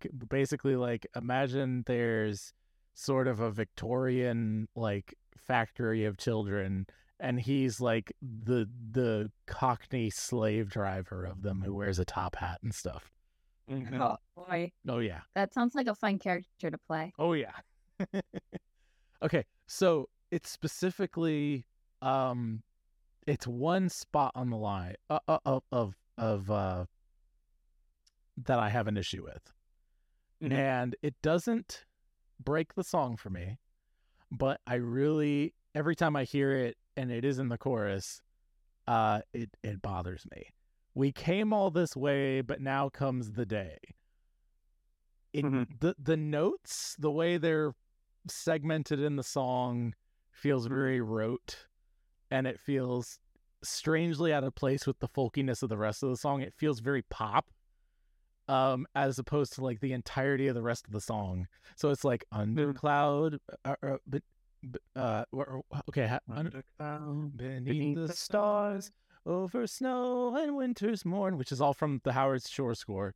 I turn at last to paths that lead home, and though where the road takes me I cannot tell, And then he goes, "We came all this way, but now comes the day."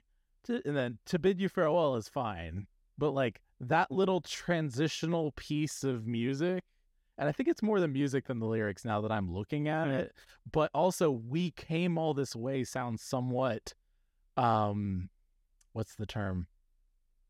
It sounds cliche, like a cliche thing you would say. "We came all this way." Like it just feels melodramatic compared to the rest of the thing. And so that's my only critique. Looking at the lyrics now and actually like reading them a little closer, I'm like, oh no, this is nice. I literally think it's just that one bit of connective tissue that kind of pulls me out of it for a split second every time I listen to it.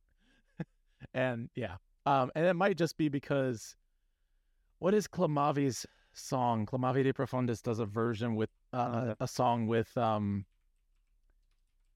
it's not The Last Goodbye. They did another Tolkien piece.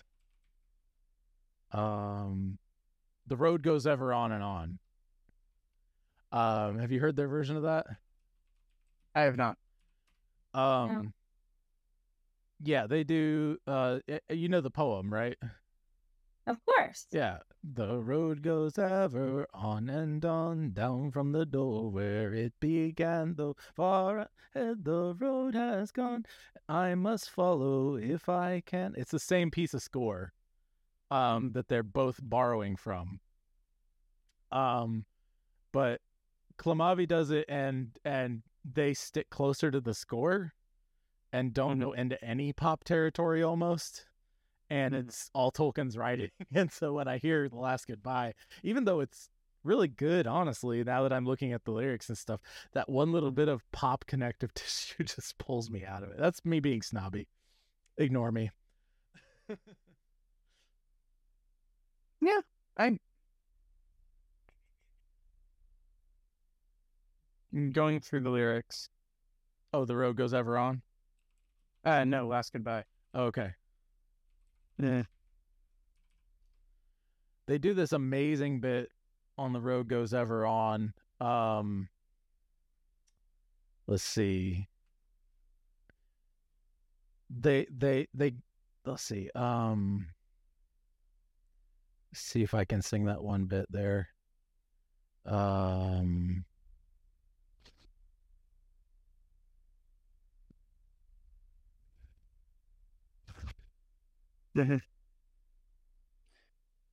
I'll find it. Just a minute. But go ahead. Yeah. I was trying to remember. No, okay, I was wrong. The way that you were singing that, "We came all this way, but now comes the day to bid you farewell." I thought I remembered it being sung two different ways in the song. Maybe it did. And the way that you sang it was the only, like, that's only sung at the very end of it.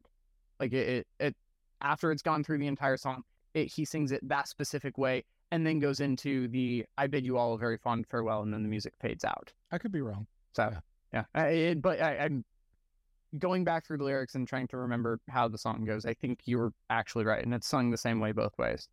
But So the one bit from, and I got to start low enough so I don't crack. The one bit from the Clamavi one that they do is "Roads go ever on and on, under cloud and under star. Yet feet that wandering have gone turn at last to home afar. Eyes that fire and sword have seen, and horror in the halls of stone, look at last on meadows green, and trees and hills they long have known." And that just, that hits me every time I think about going home to see my mom, because she lives in the house I grew up in and everything. And just like, literally, these are the trees, and the children in the trees that I grew up with. And it's just like, I'm back home, That's crazy. Yeah. I love Tolkien's poetry. It's every single bit of it. It's just so good. Yep. So. that's part of the reason why he said it was unfilmable, right? Mm-hmm. That like, you can't take away the poetry from the entire thing without destroying like the core of it. Mm-hmm. And so you can't film poetry, and so the entire thing is unfilmable. I do it. Well, fair enough. But you can't. Adding the extra 80 minutes of poems to the Jackson movies would have felt extremely out of place. But once again, I like the Jackson movies. I really like the Jackson movies. Yeah. They can't be movies. They're just fundamentally different works of art. You could absolutely do a TV show and have them as aside songs and music videos. Mm-hmm. You can absolutely do specifically the Lay of Baron and Luthien, specifically the version Aragorn sings, as a cutaway from the fireplace with a cliffhanger on the end when the wraiths are coming in, and have it fully a music video. You could absolutely do that, and it would be incredible. The big, I understand people who say Tom Bombadil is impossible. I disagree. In a TV show, you can totally do Tom Bombadil, but the only thing that I think was really lost ultimately from the heart, and that's kind of what you're talking about with the Jackson films, Sam in the Tower of Cirith Ungol. If there was one song that should be in that movie, in my opinion, it is Sam's song in the Tower of Cirith Ungol. It is like the moment of despair when only a fool's hope survives the darkness. Like, it is the crux of Lord of the Rings, in my opinion. That particular scene is the darkest and most and brightest moment in the Lord of the Rings, period. You know what I'm saying? Like, it when you read the books, it is the thing that stands out the most, and I don't hear enough like scholars and people talking about that scene. But that scene where he sings as a, and that's the other thing, like the whole time, and this is the genius of Tolkien. People don't realize this, and yet we talk about how great Sam is as a character and all these other sorts of things. But one of the most amazing things that he does with him, I've never heard a literary person talk about. Throughout the entire journey, what is Sam doing to process? Well, yes, he's encouraging everyone, but what is he doing to process his experience? He's turning into poetry. He does a poem for Gandalf. He does a poem about the Oliphaunts, which I memorized at some point because that was the bomb. He sang that song in Cirith Ungol. And what does he do? He sucks at poetry. He self-admittedly sucks at poetry the entire time leading up to the darkest moment that breaks him. And his heart breaks free with the song that he doesn't even have to put effort into. You see what I'm saying? This is Tolkien making a statement on poetry, that it is a blue-collar profession that comes directly from the heart and not from the mind of academics and elves. Okay, I want to say a couple things about this. First of all, write this thesis and put it on Nova Sophia. Okay. Second of all, I missed one when I was listening the poems that he did, because he also did one about the trolls way back in middle of the Fellowship. And even on the slopes of Mount Doom, even though he doesn't like break into a rhyme, he is still grasping at that poetry. Yes. When he's like, remember green. Yes. Like, do you remember green? Take like strawberries. Yeah. Right. I mean, no, it's not actually poetry, but he's grasping at that poetry when there is literally nothing. And the reason he can grasp at it and Frodo can't is because he is a gardener who has worked his entire life in the ground. He is literally grounded enough to be poetic in the darkest moments. Yeah. You're doing it again. You're giving me chills. Both of you. All of it. I mean, as soon as I'm done with Albion, I'm going to have to go back and reread The Lord of the Rings. If you can, listen to them read by Rob Inglis. Oh, yeah. There's. You think we give you chills? He sings all the songs, too, and everything. It's great. Yeah. Yep. But that's how I read them the first time. I was thinking about going back through with Andy Serkis, with his version, but I haven't heard his versions, but I've heard nothing but good things about them. Yeah. There's also several fan versions that have been pretty good. Blue Fax is the really good one that's out there that you can find various places. It's all one word, Blue Fax, but Bluefax. But he does basically a one-man audio drama. He puts score from the films in it and does the songs and does the whole thing. Like he sings the songs. His version of The Hobbit, he does the tra la la lolly elf song, and it actually sounds elven. Every single version I've heard someone try to sing that, it doesn't sound right for whatever reason. It sounds too, like, for lack of a better term, fairy as opposed to elven. And it's very bouncy at the same time. Like with the song, it's like, oh, what are you doing and where are you going? Tra-la-la-la-ly, you're down here in the valley, ha-ha, something like that. It's so much better than other versions that I've heard. So that's a really good one to go through, is Blue Fax's Hobbit and Lord of the Rings. I may just have to listen to Lord of the Rings for the rest of you. All the different versions of the Lord of the Rings, compare it. Yeah. Yeah. You could do worse. His Bombadil's pretty good too. But yeah. Wow. Yeah. All right. I'm curious, Alex, or is it Alexander? I don't know what you go by. You got a huge row of brown or red books behind you. Yes. Very serious. Oh, no. Yeah. So that is the Harvard Classic series. So it's a series of 51 volumes, put together by Dr. Charles Eliot, who is the president of Harvard in, I want to say 1912. They're published in 1914. And the idea was he was challenged by a guy where he was giving a lecture on liberal arts and liberal education, said, okay, but how can we, who can't go to Harvard because we have like jobs and stuff, get a liberal education? He said, well, all you really need is about 5 feet of bookshelf. He said, really? 5 feet of bookshelf? You think you can do that? Do it. And so he went back to Harvard and he said, well, let's gather all of the books of the Western canon, all the, great books of the Western canon, and put them into 5 feet of books.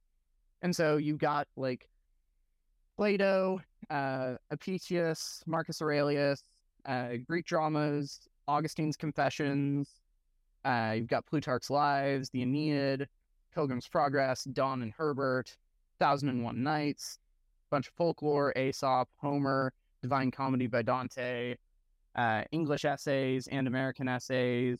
You've got Montaigne, Descartes, Voltaire, Rousseau, Hobbes, Machiavelli, Luther, famous prefaces, English poetry, sacred writings, and just everything that you need for like a liberal education. Cool. And in 5 feet of bookshelf. I started by trying to read the lectures that go along with it, and I got to the poetry section and it was extolling the virtues of the Romantic poets, breaking away from the old forms, and I'm like, I think I'm just gonna stick with reading the, actual books as opposed to the commentary on it. I'll go back to the commentary later, but I'll read the actual books first. Fair. So, yeah. Then everything else is just a bunch of nonfiction. But, yeah, the pretty one is the Harvard Classics. Abigail, you've rejoined us. I have rejoined you, Wonderful. at least for now. Well, You missed my story. you did miss the story, but she can re-listen to it on Poets at War. So, Yeah. but yeah. Yeah. So If you want to hear me sing, she did a good job. hit it. Did a fantastic I job. did a couple of run notes, and when I hit them, I was like, "Oh, that one's flat That's or okay. sharp or whatever it was at the time." I've hit more wrong notes tonight than you. So I was trying to get through the Caedmon's hymn. Anyway, so Abigail, if you need a minute, Yes. I've got something that I can pull up that I just thought of. Okay, you do need a minute? Yeah, because I'm on a roll, Mhm. except for breaking for pizza. But I have almost a page written, and I like to finish that at least. So. Okay, yeah, and then you can share that. Mm-hmm. Awesome. Okay, well, let me get since we were talking about Sam's song in the Tower of Kirithungol, I thought that I would. Okay, I think Sarah may or may not remember this, but I put it in as a voice memo in the Brood at one point. But I have a theory that, well, first of all, I have a lot of theories about Howard Shore's score and how he came about writing it, particularly when it comes to the Hobbit theme. Mm-hmm. I think it's very obviously extremely influenced by the hymn "This Is My Father's World" and the tune "Terra Beata." I think that's extremely obvious to anyone who's ever heard the hymn. And I think that was absolutely on purpose. I think that he also meant some of the tunes to specifically go with or reflect some of the songs in the books, even though he knew that they wouldn't use all of them. One of my theories is that Into the West, which he uses in the score, particularly for when Sam puts Frodo on his shoulders and starts up, Mount Doom. And he uses it in other places too. It's that do do do do do do do do. I think he specifically was thinking of Legolas's song in the book, even before they wrote Into the West, for Annie Lennox and all that. That one's a little more obvious, but I really seriously think that the Hobbit theme, he was thinking of Sam's song in the Tower of Kirithungol. And the only evidence that I have is Tolkien's description of the tune that Sam sings it to you, which I don't have in front of me. I can't really find it right very quickly, but he talks about it being so familiar to him. Oh, you're going to try and find it for me? Okay, that's cool. Yep. I was thinking about doing that too, but I'd have to go in the other room. Okay, well, you look it up while I'm talking, but basically it's basically a tune that he can't even say what the song is. He's heard it so often, like the songs that he knows it to and everything. Hey, Abigail, I can see you now. But yeah, so that's my theory. Are you finding it yet, Alex? I am trying to find it. Okay. Yeah, I think I did. Okay, go ahead and read that portion where he describes the tune. Okay. His voice sounded thin and quavering in the cold, dark tower, the voice of a forlorn and weary hobbit that no listening orc could possibly mistake for the clear song of an elven lord. He murmured old childish tunes out of the Shire, and snatches of Mr. Bilbo's rhymes that came into his mind, like fleeting glimpses of the country of his home, and then suddenly new strength rose in him, and his voice rang out, while the words of his own came unbidden to fit the simple tune. That? Yeah, that's it. So take that and take what you hear in the Hobbit theme and tell me it's not what he did. Like, honestly. Yeah. Now, here's my other exhibit, and this is all I have. It's not as clear cut to me as Into the West. And I'm going to do a Sam accent. I'm going to act on this one. And if I break, it's because I'm in character, but also I'm breaking. So, anyway. In western lands beneath the sun, the flowers may rise in spring. The trees may bud, the waters run, the merry finches sing. Or there may be 'tis cloudless night, and swaying beaches bare. The elven stars as jewels white amid their branching hair. Though here at journey's end I lie, in darkness buried deep, beyond old towers strong and high, beyond all mountains steep. Above all shadows rides the sun, and stars forever ever dwell. I will not say the day is done, nor bid the stars farewell.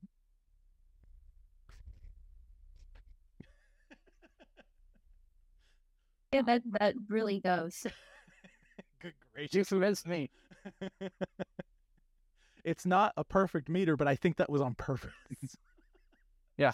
I think he's I think he thought that deeply about this. Like, okay, well, if I'm gonna do this, like the regardless of whether they do the songs or not, if he was gonna write for the Tower of Kirithungel, this is it, and it would have been in the Shire many times beforehand. We would get it many times before, so that it would hit harder at the tower. And so, yeah, like I said, purely speculation. Good gracious, does it fit? And that's what should have happened in the movie. Yeah. Whenever you were talking about Sam's poetry. Hello, Brendan. You made it for a second. I just got home from the magical realm known as my parents' house. It is magical because I know your dad. Yeah. Anyway. All right. Well, continue, Alex, with what you were saying. No, whenever you were talking about Sam being a bad poet, going through, went back through my memory of the movies, and it may only be in the extended edition, but there is a scene where he does, where he does poetry. Gandalf Fireworks. In Lothlorien, I lost it for a second. In Lothlorien, and he stops all the way through. I was thinking, as I said, I love the Jackson movies. I think that they're fantastic. I think that they're given short shrift by the people who are just absolutely in love with the book. Yeah. I think of what C.R. Wiley has said about it. Right. I understand where he comes from, but I think that they're still really good. They're really good because they have portions of Tolkien in them that make you want to go into the book. And if you go from the movie to the book, you pick up these, this theme, but it's incomplete in the movie. Right. This theme, but it's incomplete in the movie. And everything is brought in so well. It's all so well done in the books. And it's just barely there in the movie, but it is still there. And that still makes it the best trilogy ever put to film. Fight me. Yeah. I hear you. So, Abigail, did that give you enough time to read your thing, or you need a little more? One more minute? Okay, cool. All right. I mean, we can stay talking about Tolkien for hours. Oh, I know. So, but yeah, that whole thing, like, yeah, I'm absolutely convinced that like the Hobbit theme was written for the Tower of Kirithungel, but that's a whole other thing. Brendan just came in on that. So anyway, yeah. How are things, Brendan?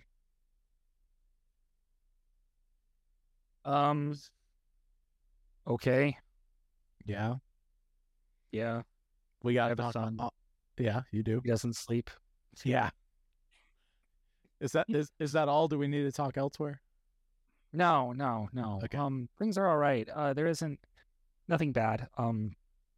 Work dropped on me a project that ostensibly was due Sunday today, and I got the final files that I needed this evening.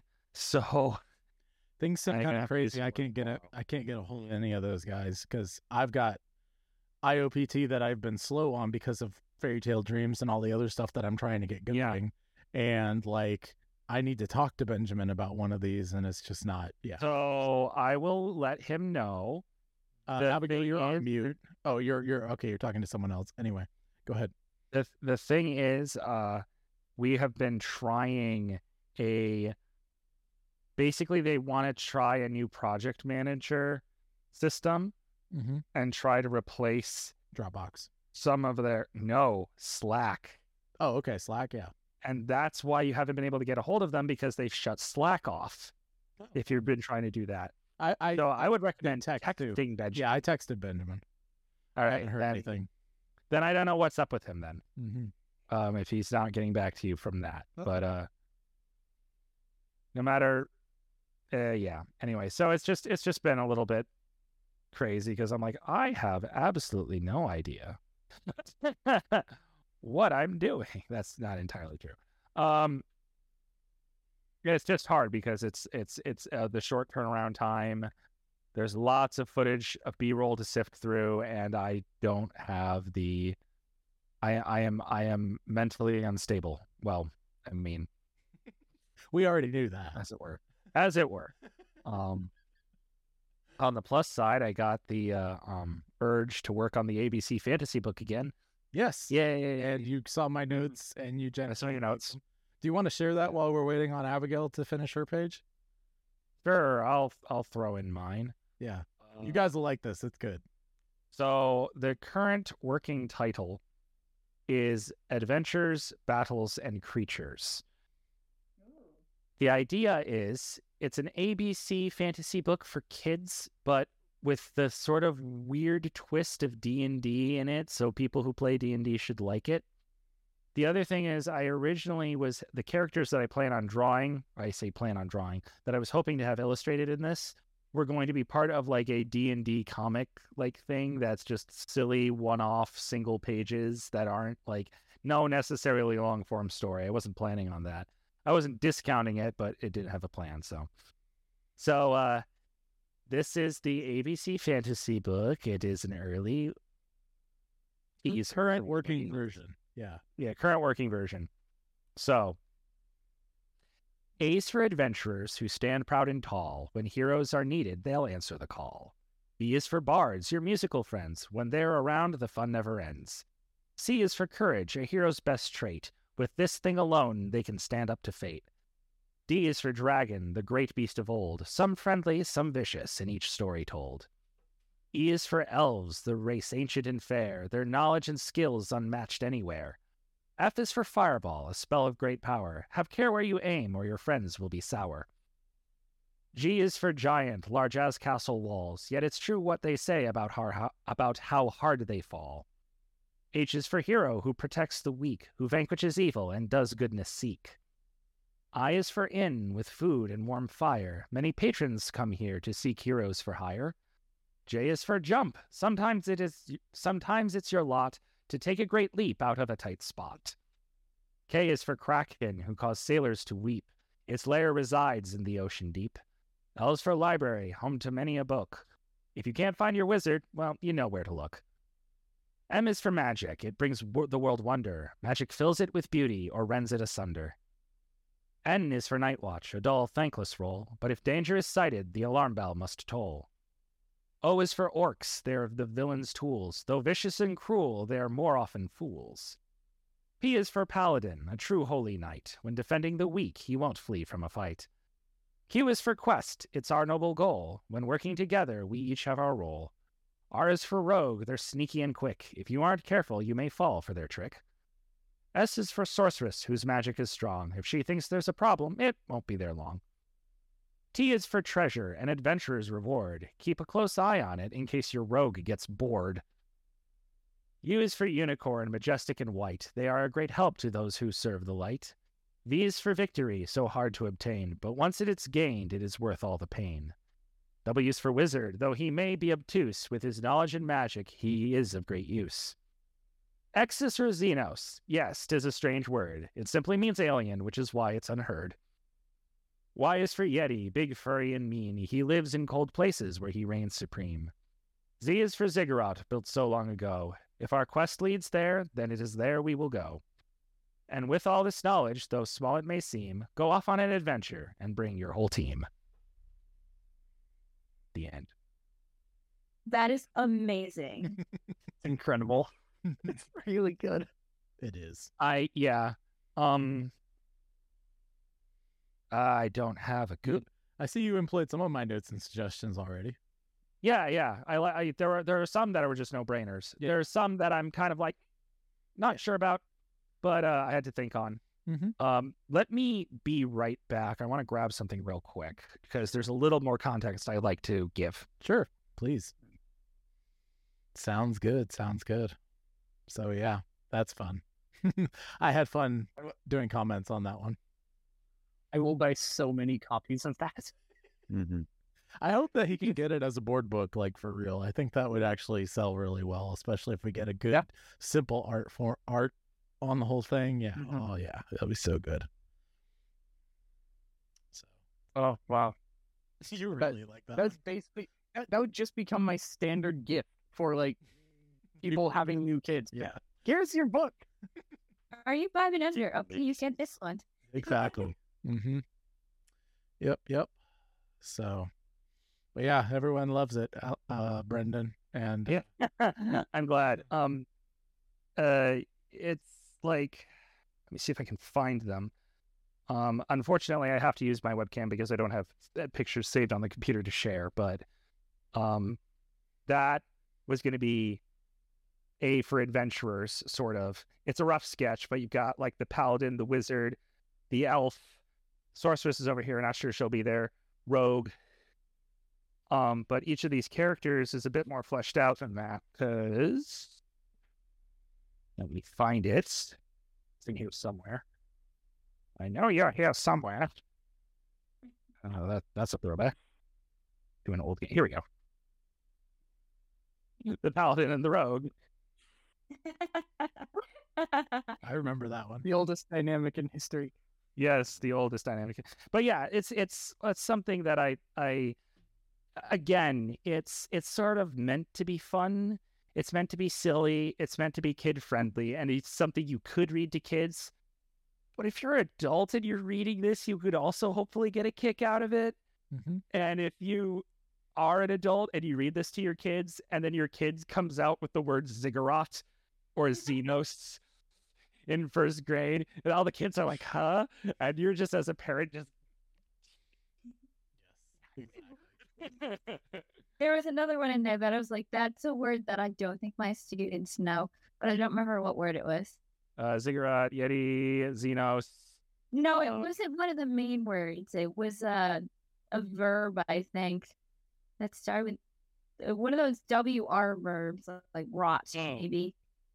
Oh, okay. Yeah. Hold on. Let me skim through here. Try to I find don't it. remember what it exactly is. It might have been rot. It probably is. It probably is rot, knowing me, knowing my language, knowing my history professor of a father. Leap, deep, magic. Rend, maybe? I don't know. Yeah, that's what it was. Rended asunder, yes. Yeah. Yeah, no, it's just a funny little, like, on one hand, it's like, oh, it's just a funny little thing. On the other hand, because it's just a funny little thing, it might actually be something I can complete. What a novel concept. It's just a matter of getting all of the drawings done. And while... We're supposed to be completing things? We're ADHD. We're not supposed to do that. You're messing with the system. How dare you? I have successfully been able to turn things around to where I complete everything that's for me, but like it's other people that I have a problem. Yeah, I'm the opposite. I can complete anything for other people. Completing something for myself, unless it's like a short story, the only thing I have completed of any length is that A-Wing story, and that's because I was writing it during COVID.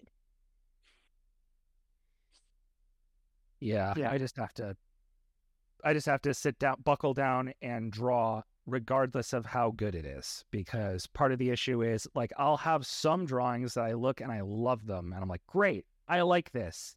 And then there are others where I try and I try and I try, and it's like beating my head against a wall. And I'm like, why? This one is compositionally easier. Why am I having a harder time with it? Oh boy, this is the other part of ADHD. It's the idea that like there's certain things you get excited about, and no matter how hard they are, you're going to blow them out of the water.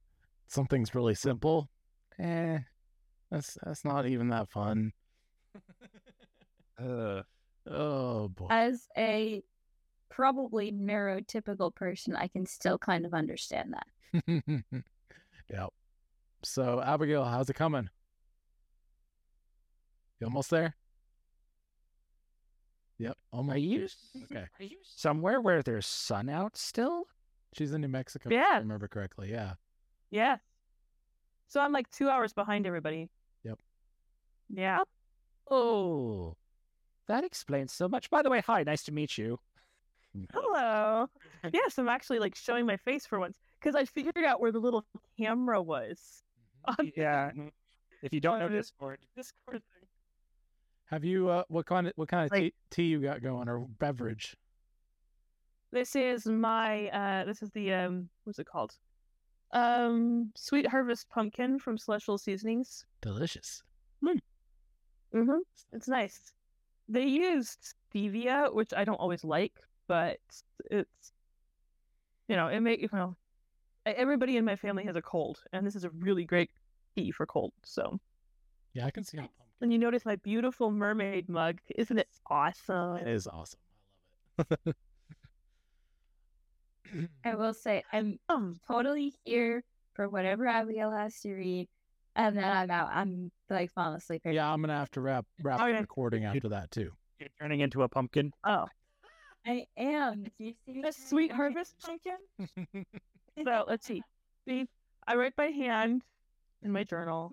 Wow. My hand is Yeah. too sausage fingery and my hand cramps. I haven't found a pen big enough. Hey, Sam. You get used to it. All right, so We've got pencil guys with also just for that. yeah. I've used all kinds of pencil grips, can't find a good one. Well, if it doesn't work for you, then okay, But it's my favorite kind of pen. It's my notebook, it's blue. It's not mermaidy, but blue is close enough, right? So, all right. So I have Keyboard switches, which are blue and loud and clackety. Anyway, sorry, go ahead. Why do people like clackety keyboards? I don't understand. Because lizard brain. Clicky clack. Mm-hmm. Because noise must be made. It's like having a typewriter. Exactly. Yeah, but what if you want to be a sneaky little ninja? Like, Then I'll Could buy you a go brown behind switch people? keyboard, which also Can you get feels brown great but is quiet. Yeah, red or brown. Yeah, exactly. Oh, red they're linear. What are you playing? Which role are you playing? You playing the sneaky rogue, or are you playing the tank? That's true. I am the bard, so it makes sense that I would have loud keys. And I every game I play, I gravitate to tanks. It doesn't matter Mm-hmm. what the game is and what I made a necromancer into a tank in Guild Wars. You're not supposed to be able to do that. Like, I just walked in. I'm like, huh, this is interesting. Oh, look at all these mechanics. Oh, look, they fit together. Oh, look, I can't die. So yeah, I have a mechanical keyboard. Hack the game. I have a mechanical keyboard. I'm loud. In case that wasn't obvious. I will mute myself now while I type on my mechanical keyboard.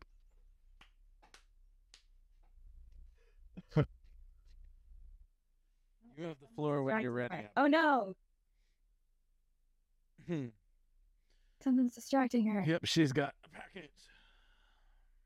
Exciting. I should do this like as a Unboxing.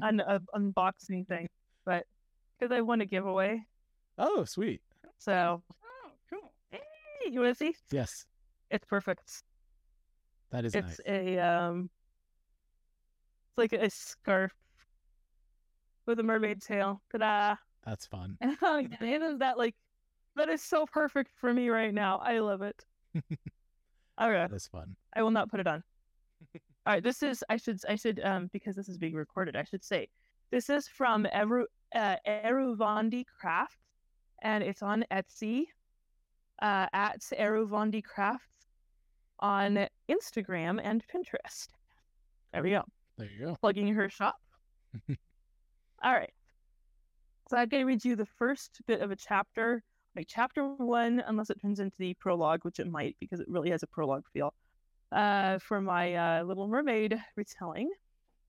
So, also, I'm terrible at reading my own stuff aloud, so you guys get like, I'm like testing this on you guys. So, all right.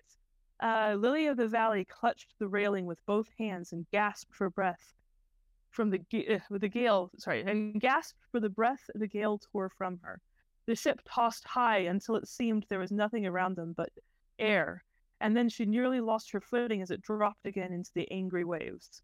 "My lady!" The shout reached her only a split second before Captain Francis skidded to a stop right in front of her, somehow sure-footed despite the tossing deck. "What are you doing? Get below!" Lily shook her head. She was almost drowning in the amount of water they'd taken on in the cramped cabin. But there was no way she could say that. She couldn't see anything at all. "Get below!" Francis bellowed. The wave rose overhead, then broke before it crashed into them, sending the ship skidding sideways. Lily felt the rough wood of the railing slip from her grasp, made a grab for a rope and seized it by some miracle. She gathered her voice and shouted, "What can I do?" "Stay out of our way!" "No," Lily tried again. "I must help." "Then get below." The captain began to turn away. "We're trying to save us all." Lily grabbed his arm and forced him to turn back. His face was as serious and deathlike as a man facing his final battle. The gale howled around them, and Lily had to mouth the words, "Any hope?" Captain Francis seized her around the shoulders and shoved her toward the ladder below. "Stay out of the way, my lady." But she'd seen the despair on his face. Panic clawed at her. She couldn't go below.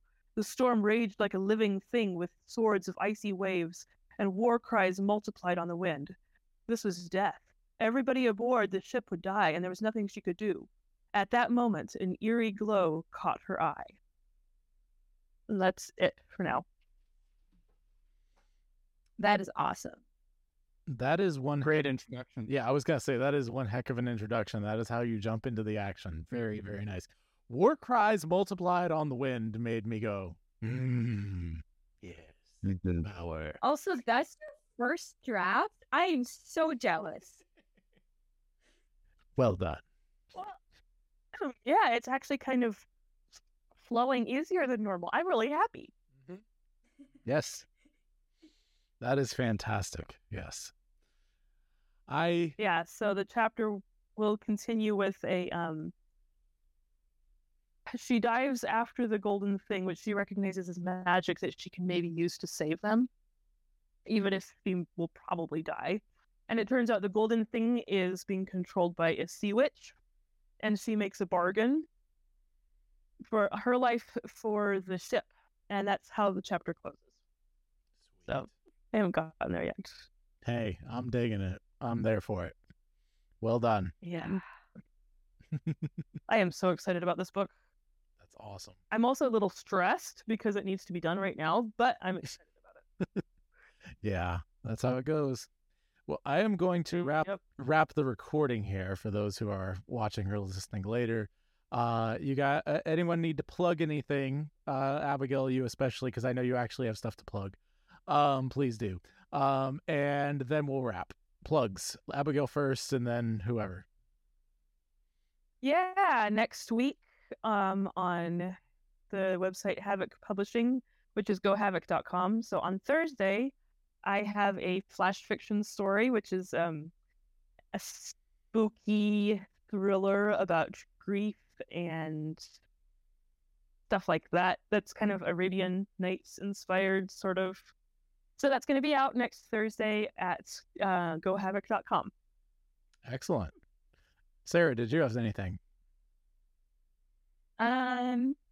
Well, if anybody is tired of getting my story in 1 month increments, it is on my website, which is it's hard because it's the first 3 letters of my first name, Sarah, and then it's my last name, which is very French.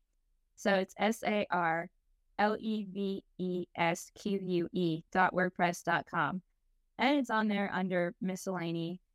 And I'm trying to figure out how many chapters it is, but it's on my phone and it's taking forever to scroll because phone scrolling is not optimum.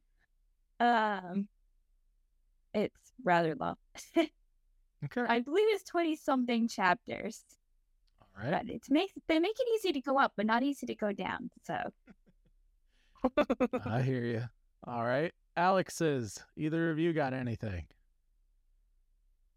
None of them are active. I don't post anywhere, but on all the social medias, I'm at W.A. Robertson, MMII. So Sweet. Okay. Brendan, anything at the moment, or are you still working on stuff? I have a plug for my phone. I don't think that's what you meant, but Well done. No, I don't have anything yet. I already showed y'all the one thing I actually managed to work on. I didn't realize we were still recording when I hopped on. It's like, whoops. That's okay. That's all right. I mean, hey, you're still working on it. It's not done yet. It's fine. So keep going. All right. Well, everyone knows. I found the bottom. It's 23 chapters. 23 chapters. Michael Jordan's jersey number. We got it. Anyway, I know, random. This is the way my brain thinks. Anyway, you guys can check more of what goes on with the Broodcast out at joshuadavidling.com. We have Poets at War there. I've been posting daily chapters of epic poetry as well. We're currently in Notes of Destiny. We complete an episode at a time, and then I roll for another world. So that's why it doesn't seem super consistent as far as like where it's going. But you get at least a full episode before I switch. So there you go.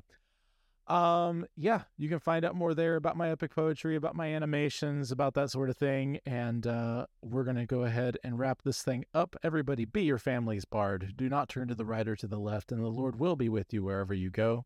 We'll see you next time in the trenches on the Broodcast on Poets at War. This is the Broodcast on Poets at War, Inkling-style Discord chat, last Friday of every month. To join, go to joshuadavidling.com and click the Discord link in the right-hand sidebar.